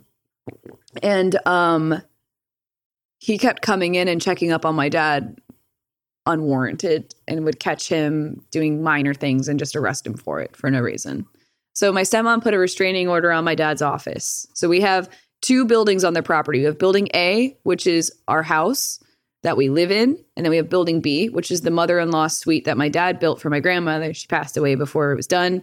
And it had a 3-bay car garage down below. And my dad converted one of the bedrooms in the mother-in-law suite as his office. So building B was an office. So on the restraining order, my stepmom was legally allowed to live in building B, but not building A. And we, my brother and my dad and I, were not allowed to enter building B because since she didn't have a place to stay, she was allowed to live in building B. But she wasn't living in building B. We don't know where the fuck she was living. And part of the reason like that where she was staying was at that police officer's house. So she was like crashing there for a while. So my dad didn't know, and he was not told that he had a restraining order against building B. So he went in and was in the office filing paperwork and doing Excel like a normal business guy. And then the officer shows up and comes in and is like, you can't be in there. How do you get a restraining order on somebody against a building they own? I don't know exactly, right? I don't fucking know. My stepmom's name isn't on any of the blueprints of the house. You don't know how the fuck. I think they favor the woman in that matter. And they're like, she doesn't have a place to stay. So here you go. And I don't even think they question as to what kind of relationship she had with me or my brothers. I think they were just like, oh, there's kids involved. So maybe those are her biological kids and she needs a place to stay. So I don't even fucking know. So my dad got arrested. I came home from school. My dad's truck, I fucked that up on stream. I messed that up. His truck was in the driveway. I said it wasn't. I messed it up. it was in the driveway. And I was like, Dad's home. Dad's not home, but his car's here. I don't understand. Because when they arrest you, they put you in the back of the car and drive off. And so I was like, well, his car's here. I don't know if he's in the office. So I went and I checked in the office. I was not informed of my restraining order, and I still went in there. I broke restraining order by walking in. I didn't know. I'm like looking for him. I can't find him. I close the door, whatever. I'm looking for my dad everywhere. I'm like, maybe he went to a friend's house and they like carpooled or some shit. Like, I don't know. So then for 5 days, I didn't know where the fuck my dad was. I got a call on the intercom. You know, like in school. Well, you were homeschooled, right? Yeah, I spent a few years in school, so I know what you're getting at. So you know how when you're on the intercom and they're like, this kid to the office, and everyone's like, oh, like that happened. Everyone was like, Dana Crocker to the front office. I'm like, the fuck? like, so I go to the front office and they have a phone, and it's my dad, and he's calling from jail. They didn't give him his phone call. They didn't give him his first phone call for 48 hours. You're supposed to. Jesus. They didn't give him one. My dad's like, I have fucking kids, dude. So like, me being a bad kid, right? What does a kid do when your parents aren't home for 4 days? Goes to school. Are you fucking kidding me? That's how lame I was. I don't like school. I kept going. I was like, I'm going to make the most normal life choice. You know? Who does that? Normally they'd be like, I'm going to the beach. Like, fuck this. I'm going here and here. And I'm going to go like, I'm going to go drink marijuana with my friends. Like, drink marijuana? Yeah. You're going to go out on the town and drinking all the weed, you know? You're going to fucking do all that shit. And I couldn't do that. I couldn't just keep going to school. And so my dad called and he's like, yeah, I got arrested. Broke a restraining order I didn't know I had. And that was when I was like, oh, I went into that building. But I didn't say that out loud. My dad's like, apparently you guys can't go in the office. Like, you're not allowed. There's a restraining order. So I was like, oh, okay, no problem. No worries. It's fine. So he's like, I don't know when I'll be out, but just keep your normal routine. So I go back home with my brother, and that was a Friday when he had called, and it was a Saturday the next day, and I was asleep. I woke up, and there was like 5 Mexican men in my room, and I didn't know what that was at all. And they were like these random Mexican guys standing in my bedroom, woke me up. And my stepmom comes in the house and points at my bed, like my room, and she points at the bed and she's like, that's my bed. And they start dismantling my bed while I'm laying on it. So I was like, how does that fucking work? Yeah, she could. That was her furniture. So she took all the furniture out of my bedroom while I was living in the house. So my whole room was empty. They took out drawers and dumped them out. I had like a pile of clothes. That was it. That was the only thing in my room was a pile of clothes. So she hired movers, basically. She hired movers to do her dirty work. All the furniture out while my dad was gone. So then I had a good attitude about it. Like, because honestly, I was like, whatever. This is how much I hated her. I was like, whatever it takes for her to get out of my life. If she used to come in and take the furniture out of my room and take the bed that I'm literally sleeping on out of my room, and that's going to make her get out of my life, then cool. That's how much I was done with her. And I didn't feel a damn thing while she did it. I didn't feel upset. I didn't feel sad. Honestly, I was laughing about it. I was like, are you serious? Like, this is my life right now. You're really like taking all this. Okay, fine, have it. Fine. And then I remember my brother came in and he saw my room and he was like, it's empty. And I was like, yeah, I have so much room for activities in here. And he's like, are you serious? I'm like, look, I can do a fucking cartwheel. Like, it didn't matter. I was so ecstatic that she was gone that I had freedom, you know? Yeah. So I was like, this is the best thing. This is fucking Christmas. Unfortunately, my dad's not here to be here on Christmas, but this is awesome. So we got an air mattress and I thought that was dope because I could just like deflate it, roll it up, do parkour in my room, reinflate it, do whatever I want. I genuinely loved it. I had my Xbox and an inflatable mattress. I went out the next day and got an Xbox. That was pretty sweet. I was like, you can't ground me from consoles anymore, bitch. I can play Dragon Age Origins, which is also why I have a Dragon Age Origins tattooed, because that was the first game I got to play without my stepmom taking it away from me. So it was fucking sick. So I was like, this is the best. So then the next day, I hear, I see Lisa's car in the driveway. And I was like, oh, she's back. Like, she would just show up randomly. And I was like, oh, I guess she's here. Okay. So I go outside and I hear her fucking around in the garage. And there's nothing in the garage that belongs to her, except for my dad's Corvette that doesn't belong to her. And that's my dad's pride and joy. And I was like, oh no, you're going to take the Corvette and my dad will literally hire a hitman if you touch it. Like, fuck. So what she didn't know is when she took everything, she forgot the garage door clicker. And so I was like, fuck you. So I walk out. I don't like cars. I have my Prius, but I don't really like cars. Like, I don't care about cars. I was wondering how deep we'd get into the podcast where you're like, I have a Prius. I have a Prius and very far in. It took longer than you thought. But yeah, so I heard her fumbling around in there and I walk outside like a bad bitch and I got the clicker. I'm like, my brain is like, I want to click it, you know, like, and open the garage door and scare the shit out of her. But I was like, you won't. And my brain was like, no, don't do it. Like, you'll get in trouble. I think this breaks restraining order. It does. But yeah, I mean, it's gray area, but I fucking clicked it and I chucked it before the door. I clicked it and I hear the door go open and I throw the fucking clicker into the bushes. And I'm just standing there like, it's me. I honestly didn't know what the fuck I do. I think my brain was like, wouldn't it be funny as hell is if she thought she had all the locks and everything and that door goes open and she's like, sees me there like, yeah, I broke your fucking nose. It's your boy. It's me. It's like, I thought it would be funny and terrifying. I thought it was a good, like, big dick energy move, you know?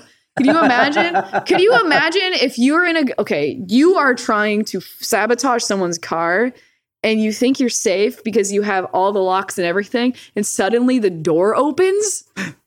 Your heart would stop. Yeah. And so, like, I was just like, it's me, bitch. And I was just like, fuck you. And I had my phone. So I had my phone because you know what's sad is this is not the first time in my life I had to deal with courts and showing evidence and everything. So I'm fucking like 15 or so, and I know you film everything. You get everything on tape.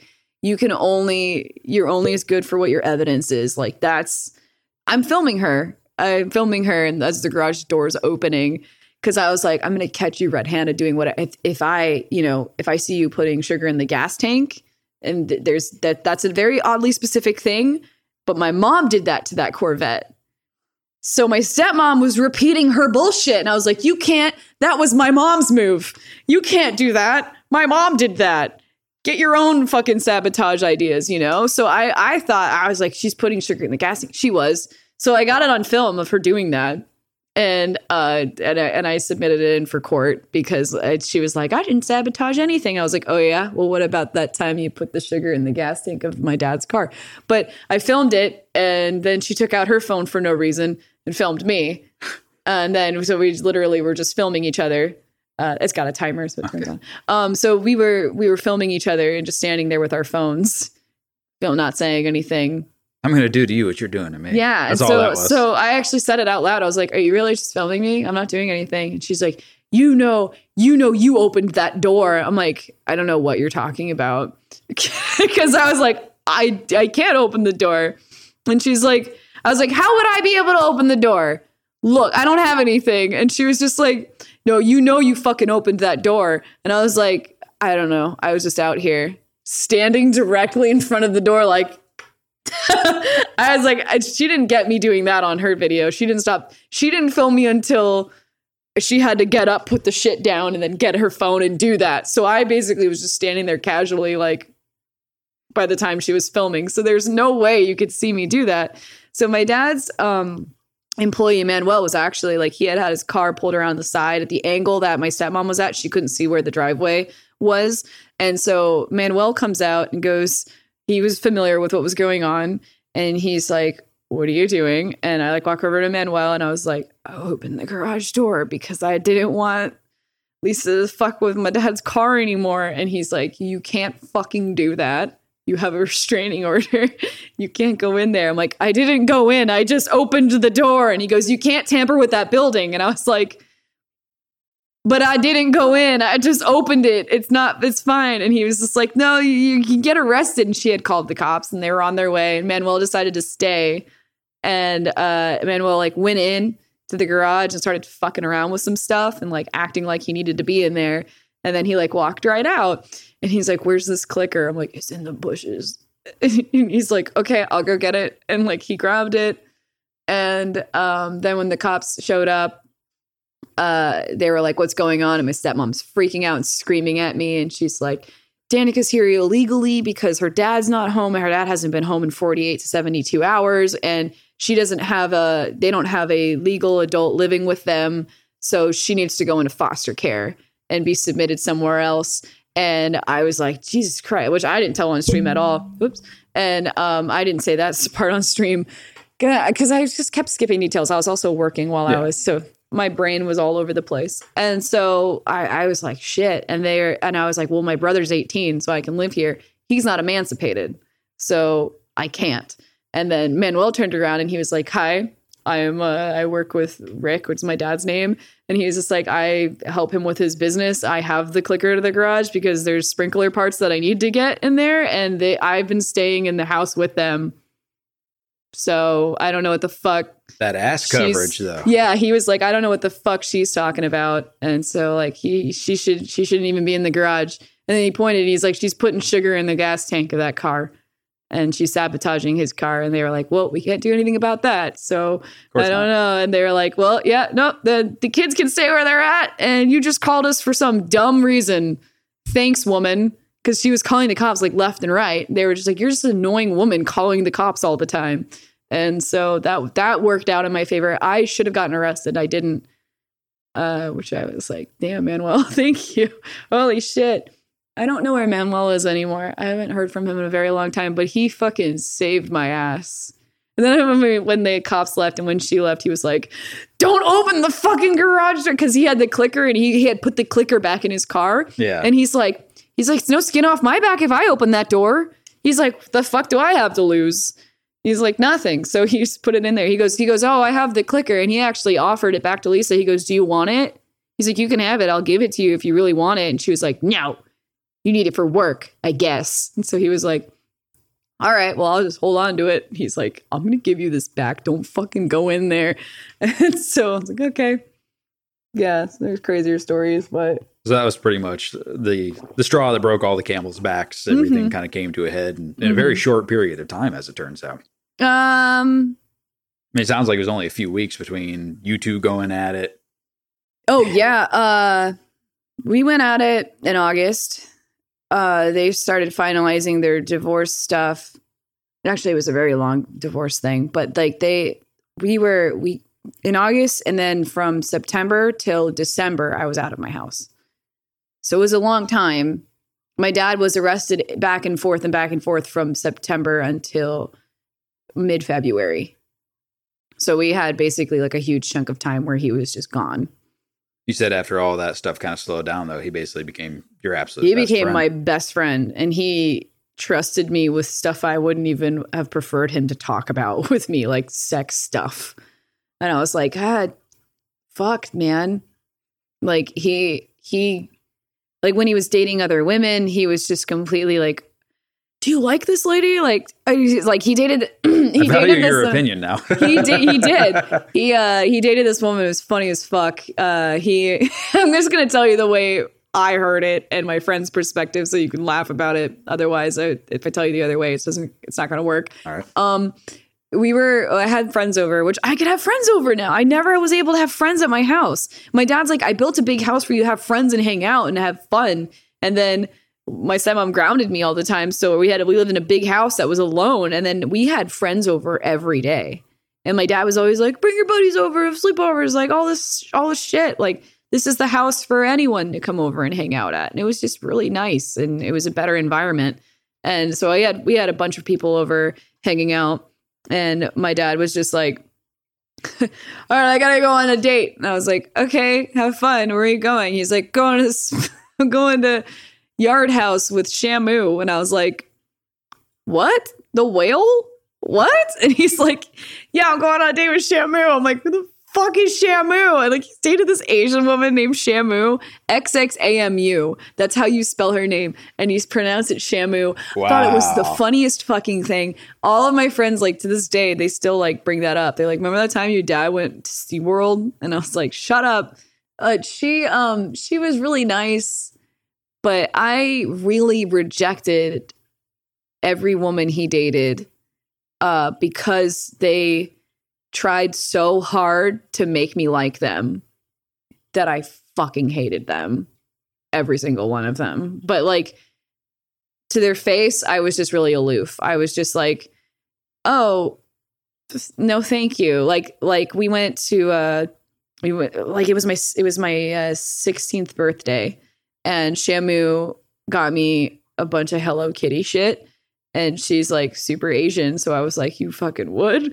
But she got me stuff that's for like a 13-year-old. Like she got me like this weird princess crown with pink fur on it and stuff. And she was like, here you go. And I was like, I'm 16. I'm not 13. Like, what the fuck? And then she kept like getting me like random gifts and like always like asking for my approval of things. And I was just like, what's wrong with me just being around you and having conversations and just being around you as a person? Why do you have to keep getting me gifts? Like, I don't like this. This is very weird. She wasn't getting my brother gifts. She was just specifically targeting me. It sounds like she knew a little bit of the backstory between you which and I hated. So I was like, no, Dad, stop. And then my dad dated a hairdresser, and she like really wanted to put blonde highlights in my hair. And I'm not big on being blonde really. And so my dad was like, she really wants to like hang out with you and like put highlights in your hair. I'm like, I don't want highlights in my hair. I want no highlights in my hair. She can cut my hair, but I don't want highlights in my hair. And my dad was like, please like let her do it. And I was like, no, I don't want highlights in my hair. She can do anything else, just not that. She really wanted to do it. So then I was like, you owe me. And so like I sat in the chair, like I get fucking highlights. My dad dated this one girl named Rosa. She was okay in the beginning. And then our dogs had puppies because we had 2 chocolate labs. They were brother and sister. They had puppies because one of our dogs went into heat. The other one wasn't fixed. And during that stepmom shit, our dogs were alone in the house for like a couple of days. She wasn't taking care of them when we were kicked out of the house. So we didn't know what to do with our dogs. She didn't take care of them. They literally like messed the whole house up. And then our dog got inbred pregnant.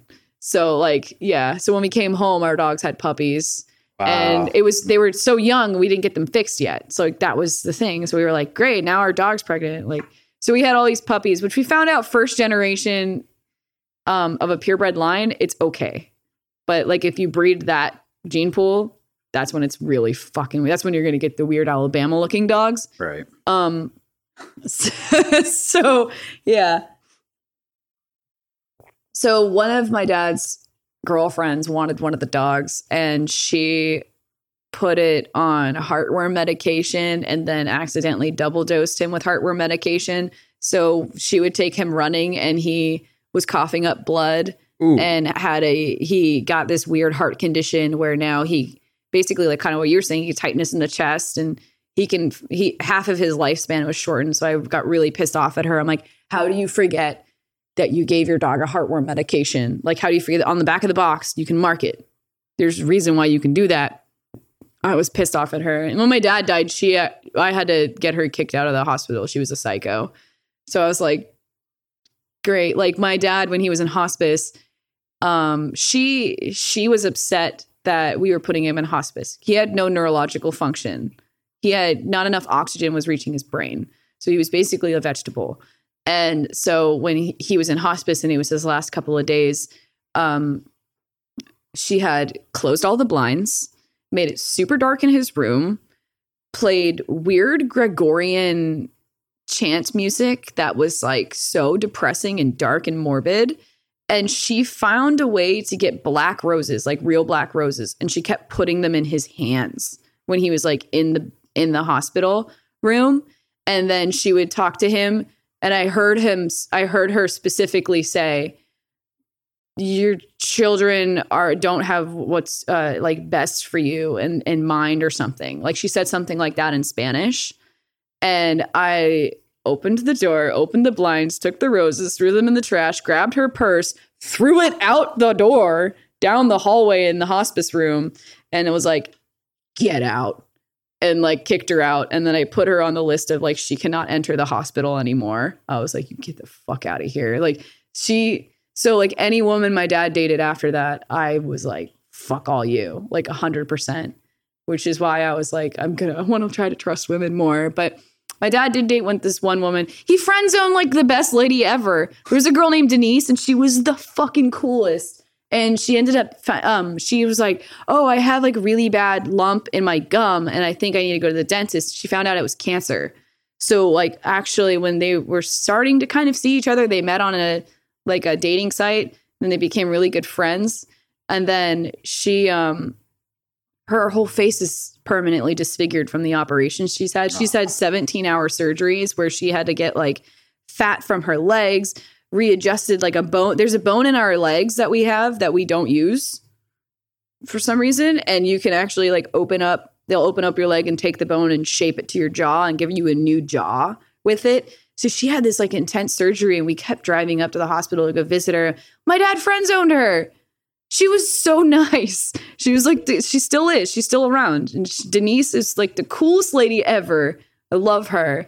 And I was like, you need to fucking wife that woman. And he wouldn't. He was like, oh, I like her as a friend. I only like psycho bitches. I was like, okay. Well, now let's put it that way. Yeah.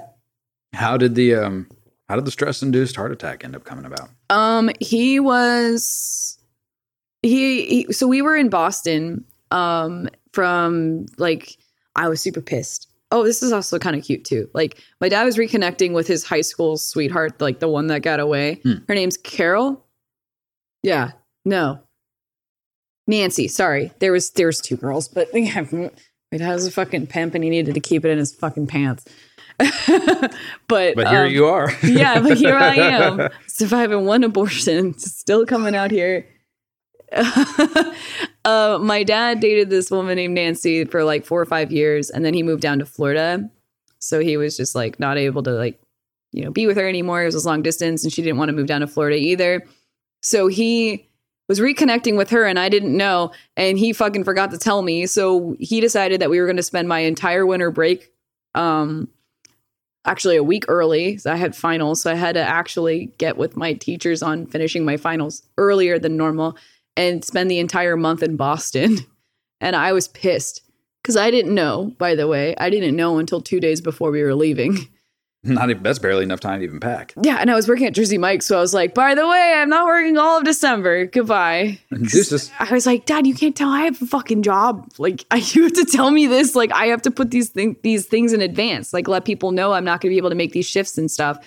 So yeah, so we went, and I was pissed because he spent the entire winter break like barely around my brother and I, because my family is fucking insane and being around them drives you crazy. You can't, they're intense. They're Bostonians. Like they are loud, obnoxious, Italian Catholic, and then Irish Catholic. My family's Irish Catholic. Okay. And they married into another family that's Italian, and they're psychotic too. They're very loud, very obnoxious, very conservative. And so my dad was like, peace, I'm going to go hang out with like the chicks that I used to hang out with in high school and go reconnect with all of them. So he was like barely home because he was just like fucking around being like, ping-ponging. Yeah, he's like, I'm divorced. I did all these things. And so you were getting to live your life finally, and he started living his a different way. Oh, yeah. So he would like run around and do that. And then there's a Facebook message. I can go and I can find it, but it's fucking crazy. My dad was living his fresh divorce life, and he had just got a Facebook. So he was like, I'm a cool dad and I can use Facebook now because I'm like hip. I'm into things. But then I'd be like, Dad, why the fuck are you writing in cap locks? And he's like, well, I don't want to use my glasses so I can read better this way. That's actually really clever. And so I was like, you look like you're screaming at me. And so he's like, I don't care. And so my dad got a Facebook, and we had I can read these. These are great. So I got mad at my dad. I was like, where the fuck are you? It was December 28th, 2009. And I got in a fight with him. So then my dad decided that it was funny that I was yelling at him because I was mad. He goes, oh, boo-hoo, I took you to Boston. You can have fun with your family. Fuck you. And I was like, I don't want to be here. I want to go home. I was being dumb. I was being super dumb. So then my dad decides to write a message to me on Facebook on my timeline to have a fight with me on Facebook. And so I can see it. It's really weird. He wrote in all caps, no, I am not fighting /LOL and arguing, which I don't know. He typed really dumb. And my cousin goes on Facebook and favorites it. Like, it's like, I don't know. She wants to watch. And then I wrote, I'm being so angsty. I was like, because you leave the house all the time. Why are we up here for so long? And he wrote, Here you can read what he wrote out loud. Because I am the dad and you're the kid / law. Get fucked. Yeah, he's like, because I'm the dad. And then my brother writes, well, I'm the Blake. Because that's it. And so I was like, fuck you, dad. And so then the kind of sad message is like, January 10th, I wrote him on his timeline. I wrote, I love you, dad. You have to get better so you can yell at me. And I was like in all caps. And so like all of my dad's conversations are like all caps. And it's fucking eerie and funny as shit because the last week he was alive, he got a Facebook and he started like, so there's like old messages on my Facebook and he's just like all caps writing, I'm your dad, LOL. And I'm like, what the fuck are you doing? I wish he had a Facebook still. Cause like, and like he was around because he would write the dumbest shit on my Facebook. It's fucking hilarious. It gives you permanent memories to look back on though, too. Oh yeah. And my last thing that I can see for like posterity is me being like, fuck you, dad, I hate you. And he's like, lol, lol, lol. And I was like, yeah. So when his last time alive, I was just like mad at him. And I don't regret it because it was me, like the way he handled me being mad at him was awesome. Because I would be like, fuck you. And he was like, fuck you back. I love you. And so it doesn't make me feel like super guilty for being mad at him. But so we came back on January 2nd. Oh, we got a flight back. My dad had a severe sinus infection that he didn't know about. We found out when he was in the hospital that he had one. He thought it was the flu. And he said, he had told us when we were on the plane ride back home, I remember we had a layover in Washington, from Boston to Washington to West Palm. And he had said that he had such bad fever symptoms that his whole left arm went numb and that he had to be in a fetal position to get comfortable to fall asleep. I didn't know those were heart attack symptoms. So I was just like, damn, that sounds terrible. Like, fuck what I know. I was like 17. Right. Or so. Like, I don't know. Why would I know what that was?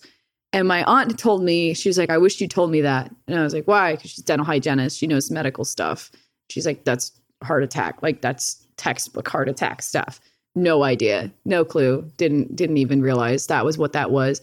So I remember that I was so wanting to just be home and hang out with my friends more than anything else. Shut up, Miku. That's my alarm to stream. That's fine. And so I was like so wanting to be like at my friend's house and not with like my dad because I saw him so much and I was mad that he took me to Boston. So I asked him, I was like, I'm going to go stay at Katie's house. And he's like, yeah, you can go do that. And then the next morning I didn't. I stayed at my boyfriend's house at the time instead. So I lied to him. It was my first time ever lying to my dad because he would have never let me sleep over at my boyfriend's house. So whatever. Hard to blame him. Yeah, absolutely. So I was like, I'm going to sleep over there and fuck you, dude. And I remember, it sounds stupid. I usually hate it and I don't believe it when people say it. But sometimes my brain will just be really depressing where it'll be like, do you remember the last thing you ever say to somebody? Like the last thing you say might be the last thing that they ever hear you say. Like, can you imagine, like, I don't know, when I was 10, I asked my mom, I was like, Mom, what happens when you die? And then she was like, well, you go to heaven. I'm like, no. Like you die right now. Where do I go? What happens? Like, what then? And then she was like, well, you probably go live with your dad. I'm like, well, then what happens if my dad dies? And then she's like, well, you probably go live with your brother Todd. And I'm like, what if he dies too? Like, what if everyone died? What the fuck? What do I do? So like, I would have that moment in the car all the time. And so I remember when we were driving, I was like, I don't like, what if I stay at my boyfriend's house and something bad happens, but I lied and said I was at Katie's house? What do I do then? Like, what if something terrible happens? And I was like, that's not going to happen. Like, fuck it. That doesn't happen. And then I was just like, what if the last time I see my dad, I was just mad at him? I don't regret it because I wasn't mad. I was like joking mad with him. So it's fine. But then I got a call like at 8 a.m. the next morning. And it was my friend Zach, who is like my neighbor. His dad is a firefighter. And they were on the same route driving out of the street. and my dad's car started driving all crazy and it hit a guardrail, and he drove like an F-350. So like when they called and they're like, your dad's car hit the guardrail. I'm like, how's the guardrail? Yeah, poor guardrail. Yeah, I was like, oh, that, and there was only one little ding on the truck. Like it wasn't even that bad. So I was like, oh, he's fucking fine, but like, how's the fucking guardrail? Is it okay?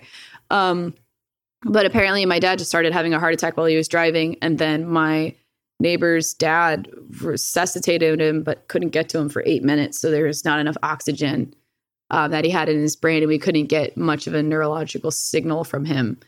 The only thing we could get him to do is like occasionally we would like hold a rag in front of his face and he'd grab it and we would tell him to squeeze it, and that's all he could do. And if you could get him to do it, right, that was all he could do.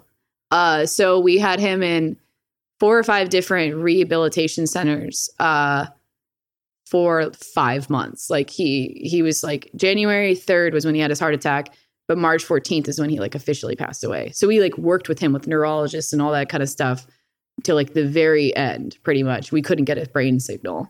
And my dad's best friend got into a motorcycle accident like a year before this and had the same thing, not enough brain function. And my dad went and visited him, and he was just like, if I ever become a vegetable or anything like this, pull the plug and let me live my life. And I was like, all right, okay, noted. I don't think we're ever gonna have to do that, but noted. And the second that they were like all 4 or 5 neurologists that we worked with in the past couple of months were like, you can't do anything. Like this is it. Like he was 51. So they were like, he's so young and we can't get any signal. It's fucking wild. And we were like, my brother and I with like zero hesitation, we're like, that's it. We've had this conversation. That's it. That's like, we would be changing his diapers every day. Or, you know, he was like, go live your life. So we were like, that's what he wanted. So everybody else in our family didn't have that conversation with him. So they were just like, why are you guys so quick at doing this? And that threw them off a little bit. We were like, well, we've had this conversation. Like my dad and I have had these conversations. So after after my stepmom and my dad divorced, my dad opened up to me about literally anything and everything. He talked to me about how his will is set up because she was trying to gold dig and use him. So when I got my inheritance money, I knew exactly what it was all for. He told me about like what he would want in a hospital plan. He told me about, another thing I didn't tell you guys about is that I lost 5 members of my family in 6 months. So this was after the divorce. My biological grandfather died. Then my step grandfather passed away. And then a couple of weeks later, my grandmother passed away with the guilt of my stepfather passing away, my step grandfather passing away. So we lost all of those members of our family. And then my dad was so upset that the divorce and him losing his mom and his father and his stepfather all like collided into one. And the craziest thing was my dad was like super, whenever he was vulnerable, he would talk to me about it. So we got really, really close that way. So he told me that I wasn't going to go to school for one day. And I was like, why? He goes, you have to go to the crematorium with me because I can't physically handle going and picking out an urn for my mom. And I was like, okay. So I went with him and he was like, I want an urn for my mom that I would want to be in. And I was like, okay, which one would you want to be in? And so then he was like flipping through the magazine and he pointed at one. He was like, this one, it's got like, it's bronze and it's got like an eagle on it. It's fucking sick. And I was like, okay. And he goes, that's really expensive though. I couldn't justify that. Like, that's too much. And I was like, that's what you want. That's what you want. And then he was just like, yeah, it's fucking dope. And then he kept flipping through the magazine. So when he died, went to the crematorium and I was like, that's that one. He wants that one with the eagle, and that one definitely, like, he literally handpicked his own fucking urn, which is wild. Yeah. So literally I had so much closure with the entire thing that I don't have any regrets and I don't have any doubts in my mind that it went 100% the way he would have wanted it to. He didn't realize he actually orchestrated his own funeral in front of me, which was kind of crazy. He was just like, probably this or this or this, if I could do it that way. And I was like, all right. And then we did it literally the way he told us he wanted it, without any pen or paper. which sounds morbid, but it's it's kind of beautiful. Yeah, because you get to live with that. You Yeah. know, having done it right, exactly how he would have wanted it done. I think that's great. The funny thing was when I walked into the crematorium, we used the same crematorium for like all of the family members, but when they came in, the people when they saw us walk in for my grandparents, they were like, grandparents die.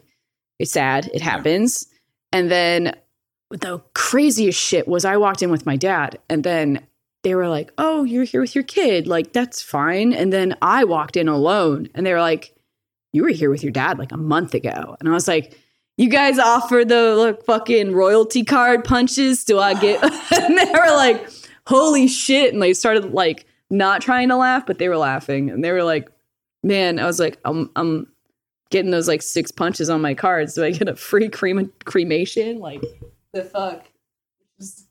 Which is silly. But, you know, hey, whatever. Humor. So, Jesus. Now no one in my family, I already did that suffering. Now no one's going to be dying or whatever. I don't have that many like close family members anymore that are going to die off anytime soon. So I'm like, I already did all that. I got that out of the way. Didn't you mention once on stream that you actually went to work the day your dad passed away? Yeah. I went to work literally 20 minutes after my dad died. I saw him die. I held his hand, went to work. How was that? It was work. It was fine. It was a normal day. That's what I wanted, because I was just like, dropping my routine would make everything feel weird, you know? Did you feel like on autopilot or anything? No. I did very delayed. I didn't have time to react until after I was in college. But I reacted very, very, very delayed. And it was a very weird, it like snuck up on me like completely. How long would you say that period was, like between him passing and the reaction? About like 3 years. Holy shit. That sounds insane, but the things that are going on in your life when you're 18 and in graduating high school, there's so much new change going on. So I couldn't really facilitate having a normal schedule. So I couldn't differentiate between what I'm feeling and the excitement of new changes going on. Like when you are, well, not you, you didn't really go to like college and do all that shit. So like, I'm not judging you based off of that, but like the cliche is when you're 18, you graduate college, you know, like you graduate high school and then you're going to a new college, and most people are traveling to a different state and moving and getting their own first experience living on their own and having a dorm and having roommates and doing all that. So mine was just like, it's so depressing, man. I turned 18 in August, and then like my dad died and all that shit happened with my family, and then I turn around and I go to prom, and my dad I had to put my dad in hospice and literally meet the hospice workers, sign the paperwork, and immediately try to go get my hair done for prom right after. And then my dad died about a week after prom was done, a week before I graduated high school. And I remember the funniest shit was I walked across this is funny to me. I walked across the stage and I got my diploma, whatever. And then I'm walking off and they stop you for your picture. And they're like, your mom and dad would want a photo of you graduating. And I was like, no. And I kept trying to walk and they were like, no. And one photographer stopped me, and there were more people behind me trying to take pictures like with the professional photographer. And I didn't want to. And not because I was like, no, I don't have family. I just was like, don't want a photo. Just don't. And so they were like, no, your mom and dad would want it. And then I was like, oh, and I started laughing. And so my photo of me graduating high school, I regret not buying it, honestly. It's fucking beautiful. My hat is like, I had taken my hat off my head because it wouldn't stop falling down. So I have my hat hovering above my head like it's hover handing, and I'm holding my diploma upside down and crooked, and I'm smiling like, I guess I graduated, because I was so like, cool, I'm done. And then everyone was like, no, a photo. And I'm like, fuck, like in my picture. And so they were like, your mom would want this photo. I'm like, okay. And so, yeah, I basically had that happen. And we had this thing at my high school called like a lockout out or something. I had a graduating class of 2,000 kids. So statistically, I think 3 kids die every year at my school before they started doing this. After graduation, they party, they get drunk, and they drive home and they crash their car and they die. Oh, Jesus. So it's happened. And so they do this thing called a lockout where if you graduate, they take an attendance and they will not give you your diploma if like they give you your real diploma there. So you have to go in and they basically lock the whole school down and it's just like a huge party and they have bounce houses and DJs and stuff to do, but they lock you in the school with a bunch of catered food and everything. It's like a party. It's really fun, actually. We had a blast. And they lock you in there until 7 a.m. the next day. So you can just go home and go to sleep and they know everyone's safe. Sober up. So yeah. So they just were like, here, let's do it. And it was fucking fun. I had a great time, especially when I drove home and my car caught on fire. But something was wrong with my car. My truck that my dad gave me, it caught on fire. And as everybody piled in my car because I had a truck. I had a Ford Ranger, and they can fit in the back and like lay down so the cops wouldn't get us or anything like that. And they would just be like, let's pack everyone in. And then my car caught on fire, and I didn't know what to do. And we had to put the fire out and like call like AAA, and my car was dead. Oh, also when I graduated, I didn't have a cell phone because I wasn't paying a phone bill. My dad was paying it. So like I had to learn about phones and bills. My car was on fire. I just got a phone bill. I just got a phone line of my own. I needed to establish credit. Like I realized I have to do all of this stuff that I didn't know. I was like, and everyone's like, how's it feel to be graduated? I'm like, really uncomfortable. Really like, welcome to the real world. I'm going to get more water. But I was like, holy shit, this is crazy.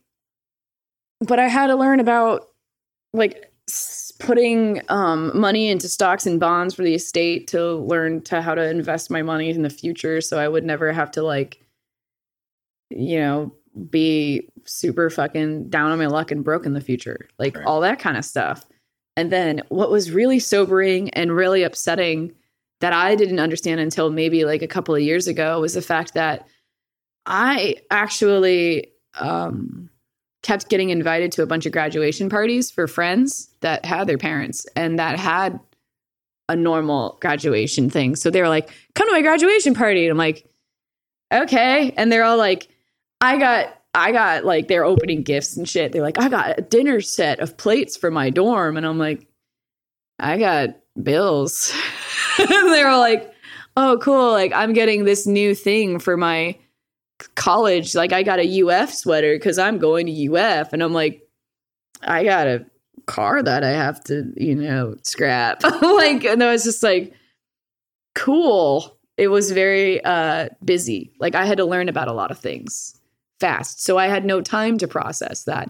I had to liquidate my dad's assets. I had to sell his house. I had to sell his business. I had to talk to probate lawyers and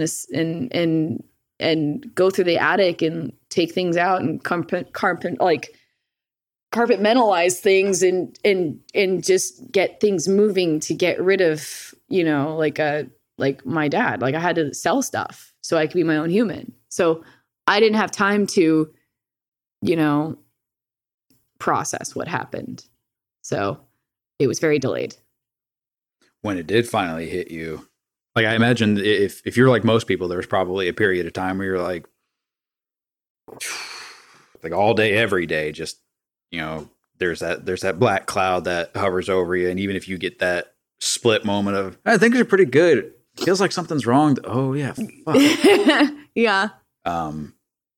What did you do to start getting past that? Was there any conscious things that you started doing or?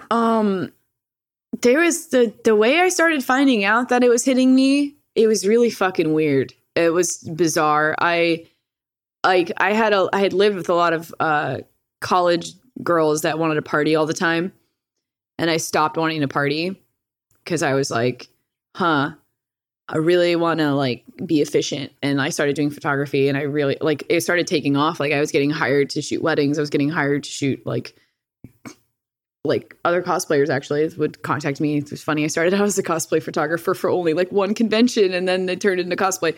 But I kept getting contacted for that. So I would be like, I got to work in the morning. I actually like really do enjoy this more. And I don't really enjoy partying that much because, you know, we had crazy parties at my dad's house before we sold it.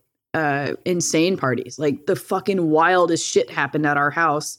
If you want those stories, I'll tell those. But goddamn, craziest fucking shit. And things that I don't even remember. People will come over here that went to those parties and like will rehash stories, and I fucking forgot that things like that happened.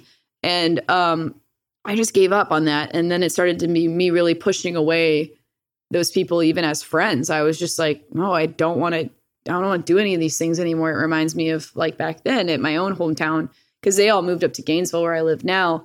And so I started pushing people away, and then I lived on my own, and that's worse for me. Actually, I'll close the blinds and I'll be in the dark and I won't come out, and I will sleep in or not sleep enough, and I just won't do anything. I just won't. And then it was when I officially realized it was I took this history course and it was super interesting and I loved it. And then randomly I stopped liking it. And then I could not physically sit down and finish a homework assignment at all. I just couldn't. I'd sit there and my brain would be like getting ready to have traction to start typing for this paper. And then I just fucking couldn't do it. And then there's no reason, there's no excuse. When you're in college, you're paying for your classes, you're paying for your time there. So you're going to get shit done. I had no excuse. I was just sitting there. I just couldn't do it. So I had to drop some classes. And then I had no interest in picking it back up. I had no interest in picking up photography. I had no interest in literally a damn thing. I just couldn't. And I didn't know why. And so one day I was just really tired of, you know, not being interested in anything. And I was like, I need to fix this shit. And so I went to therapy and talked that out for like the next like 6, 7 or so years. And better. It doesn't go away. That's the problem with people who are like looking into self-help and anything like that, is that I think there's an illusion that people think that they're going to be 100% right after. And that's never the case. You're never going to be 100% better. You just have to learn how to recognize the symptoms and figure out what works for you and how to have a better mentality on things. Now, I'm not saying positivity is like key. You just have to be able to have a better understanding of yourself and the way you feel and handle situations. So then if let's say somebody came up to you and yeah, similar situation, obviously different, you know, but something that you could identify with. You know, you yourself mentioned earlier, I wish I had somebody who had dealt with what I had dealt with. Let's say somebody came up to you and I just lost my dad. Yeah. You know, we were best friends. You know, I'm not doing so good and I don't have therapy as an avenue. Yeah. Like I don't have the insurance or I don't have the money to pursue that. What would your personal suggestion be? Not necessarily sit here with me, we'll make things better, but kind of a guide, a helping hand to guide them. The only way that I could possibly even remotely help that person is by just being their friend. Like just, and I'm not being like it's silly. Like I had Mahoney, the Iron Man guy I was just mentioning. He lost his mom 2 years before I lost my dad. And he was just, at the time, he was just like my bullshit buddy. Like he was just like, we were friends. We never hung out outside of school. Like that was it. And then when I found out that his mom died, I had texted him and I was like, dude, I'm so sorry. And then I wrote him, literally, I couldn't imagine if like my dad died. I don't know what I would do. And he's like, oh, you know, shit happens, whatever. And then I hadn't written him, and like he had graduated high school. He was 2 years ahead of me. He had graduated high school and then like moved on and like had a job and did some other stuff. He had some mutual friends with me, but we like never really actively stayed in touch. We would just like talk occasionally. And then when my dad died, well, no, he didn't die yet. We got the phone call saying he was going to die like probably by the end of the day. So we were going to show up to hospice and like be there, you know? So I had called, but I didn't call. I texted Mahoney and I was like, hey, my turn. And he was like, I'm so sorry. And like, all he did was he just showed up It was just a friend. That's all you needed to be. You didn't need to be like, you know, someone that like is like, oh, pray for you. Like any of that shit. You just hang out and you be their friend. And that's all you need to do.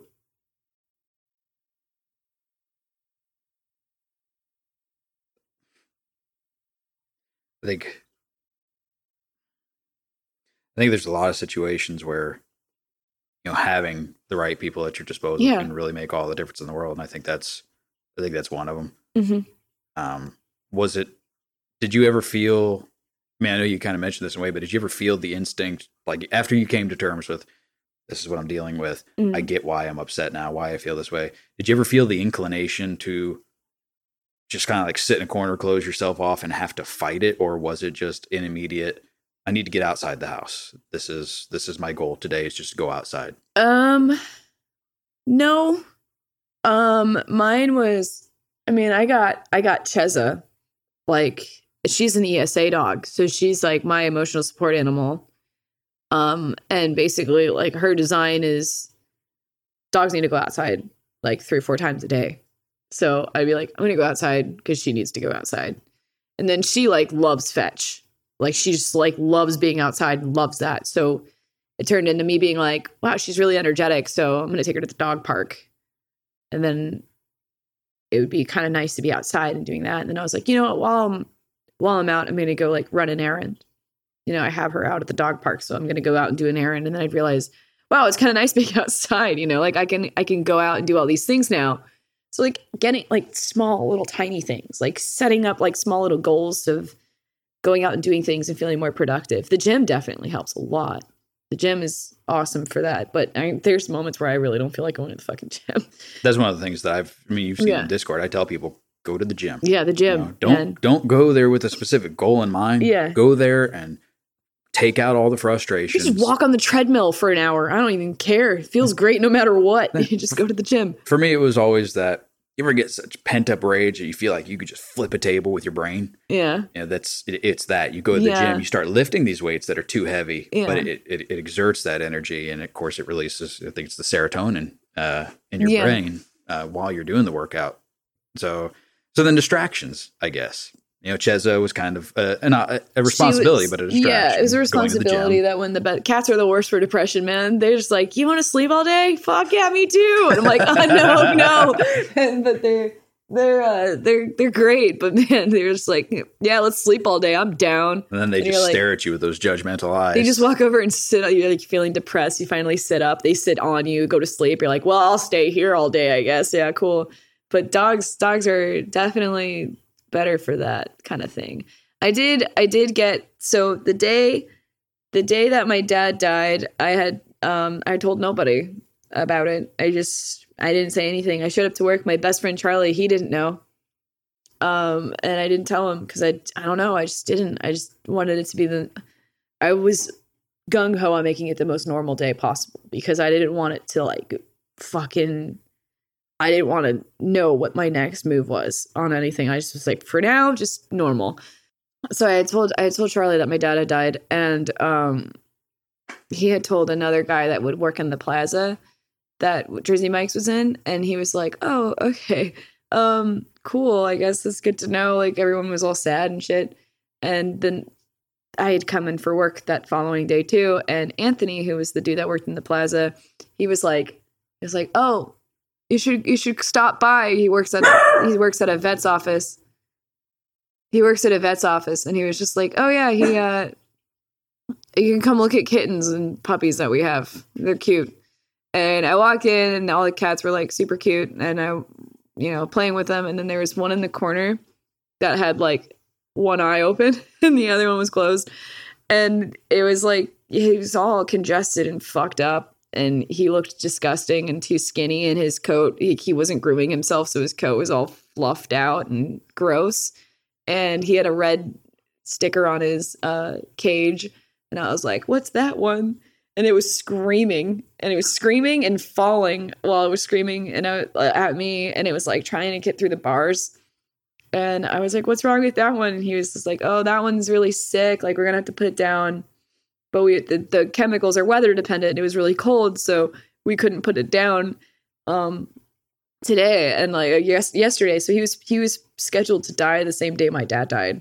Oh, God. And so I was like, I'm taking it. And so like he's like, what? I'm like, I want it. And so they were like, okay. And so I bought this kitten and I had to sign like 20 waivers saying that this cat will die. It will die.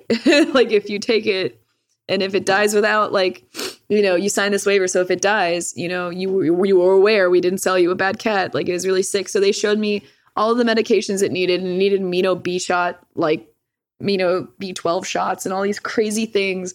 And so I come home, my brother was all sad, you know, because our dad just died.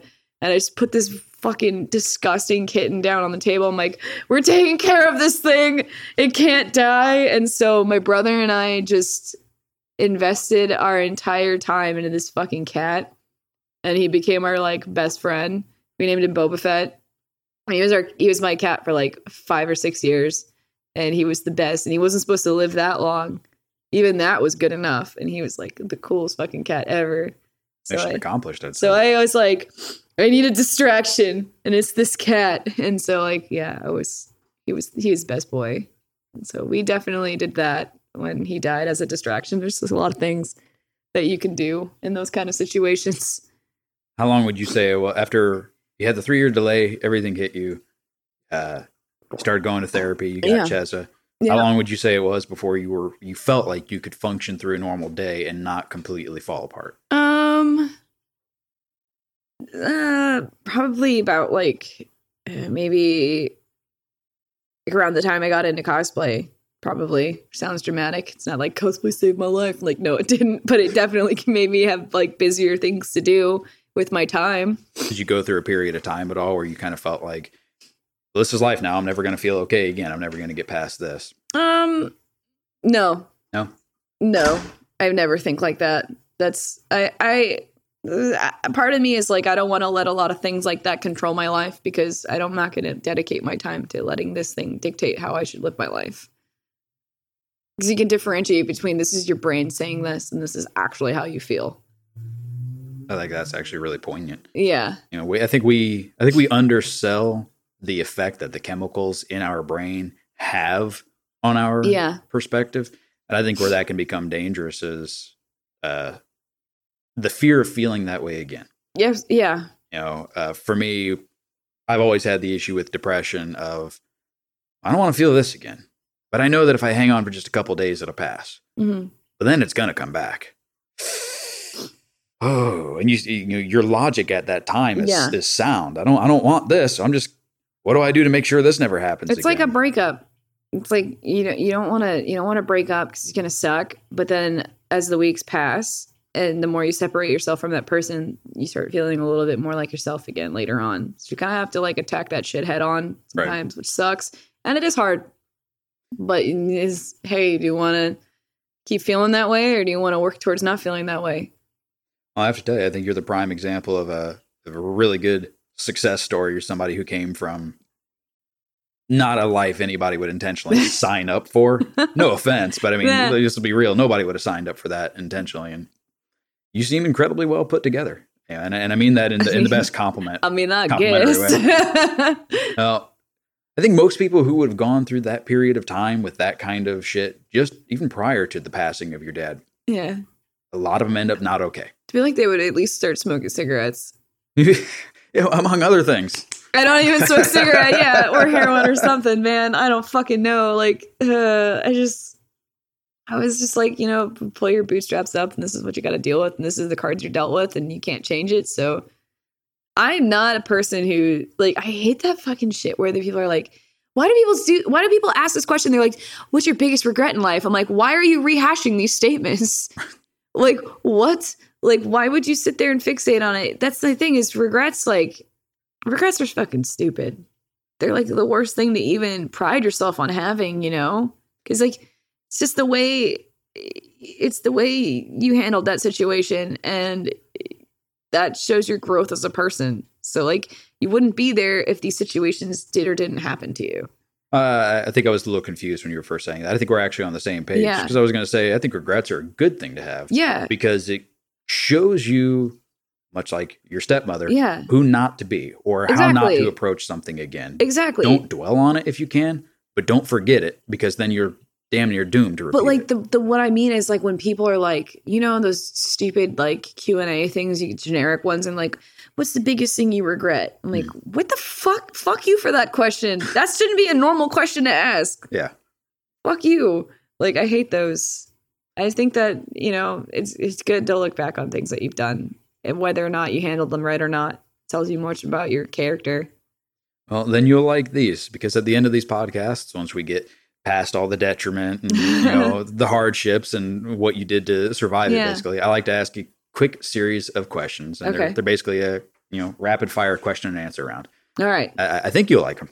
If not, well then fuck you. Okay. Well, nothing you can do about it. All right. Where would you like to see yourself in 5 years? That's the only typical one. Don't look at me with those judgmental eyes. Where would you like to see yourself in 5 years? In a mirror. Okay. What do you hope to leave behind when your time on this planet's done? My Prius. You're counting on that thing lasting a long, long time. Hell yeah. All right. What's the last thing that made you laugh until you cried? Oh my god, it's not funny, but it's funny. It was a video of a raccoon, and it was like people are giving it cotton candy, and it would go to the river to wash the cotton candy, but all the cotton candy would disappear, and it would come up and he'd be like, "Where's my cotton candy?" And it was fucking funny. It was so funny. It was, you posted it. It was pretty comical. I felt bad for him. You felt bad as fuck because they're stupid. That's why. And then they're just digging through the water. Like, I was like, I don't understand. I cried and then I laughed really hard because I was like, raccoons are fucking dumb. They don't understand. And of course, it reminded you of your stepmom too. Probably. If you stub your toe on the coffee table, what is your go-to string of swear words? I don't say anything. No, I don't. When I hurt myself real bad, I don't say anything. Okay. Yeah, John Gray's my witness. If I get hurt really bad, I just get quiet. Yeah, you do. That's when I know things are bad. And then if you talk to me, I'll kill you. Yeah, exactly. You just get silent, and you just leave. Yeah, I don't say anything. I'm silently dying inside. No. Leave me alone. Name a song that was ruined for you and why. The fucking wait, no, that's not one. I was gonna say Despacito, but because it's turned into such a meme, and I used to just hate it, and then now I guess it's fucking funny as shit. Now I can't stop playing it because it's funny and it reminds me of memes. So I guess it's a bad song, but I play it for that. But that's not one. I can't think of any song that's ruined for me now. What's the only one that's coming to mind right now? Really? There's no song that comes on the radio, you're like, nope, don't want to relive that. Any Phil Collins song. I just don't like him. Yeah, we went through that last night. I fucking hate Phil Collins. Oh yeah, anytime he came up on the TV for the Disney, I just muted the audio. You stopped that shit quick. No one was gonna listen to anything. Fuck you, Phil Collins. Just mute him. Fuck you, Phil Collins. What did Phil Collins ever do to you? Be a disappointment. Why? Because his stupid In the Air Tonight drum solo is just not even worth the hype. Oh my God. It's the dumbest fucking thing. If you could change any one thing about yourself without any limitations as to what it would be, what would you change? My clothes. So these are not being answered at all the way I expected them to be. What do you want? Why is your butt so small? Because I don't think your opinion matters. It just doesn't. Why do you always Photoshop your neck to be longer in pictures than it really is in real life? According to Reddit. It's not. I have a really long neck. I just bury it in my hair. It just buries my hair. Loch Ness Danica. It's true. Tell me about a mean or funny prank that you played on somebody. This one time, John Gray's roommate was being a fucking asshole.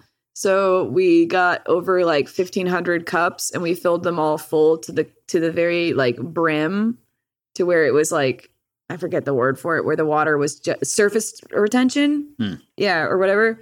We filled it up all the way, and we put them all over his floor, so he couldn't take one step without having to like move a cup. And we covered them. How long did that take? 5 hours. Jesus. He came home, and if you moved the cup too much, it'd spill water. We had a pitcher and we filled it up all that way. So he had to have a bucket and just dump it all out to get in. If you had your choice of a theme song that would play anytime you walked into a room and you would hear it too, what would it be? It would be Hall & Oates. You make my dreams come true. You would want to hear that. Yeah. Okay. Last one. Someone asked you to name their pet dog, but you only had 10 seconds to do. What would you name it? Bitch. No hesitation. It was 1 second. Not even. I barely got the thumb up. Yeah. Well, all right. All right.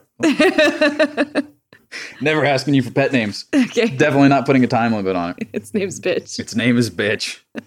Yo, bitch. Chaz will respond to it. It's cool.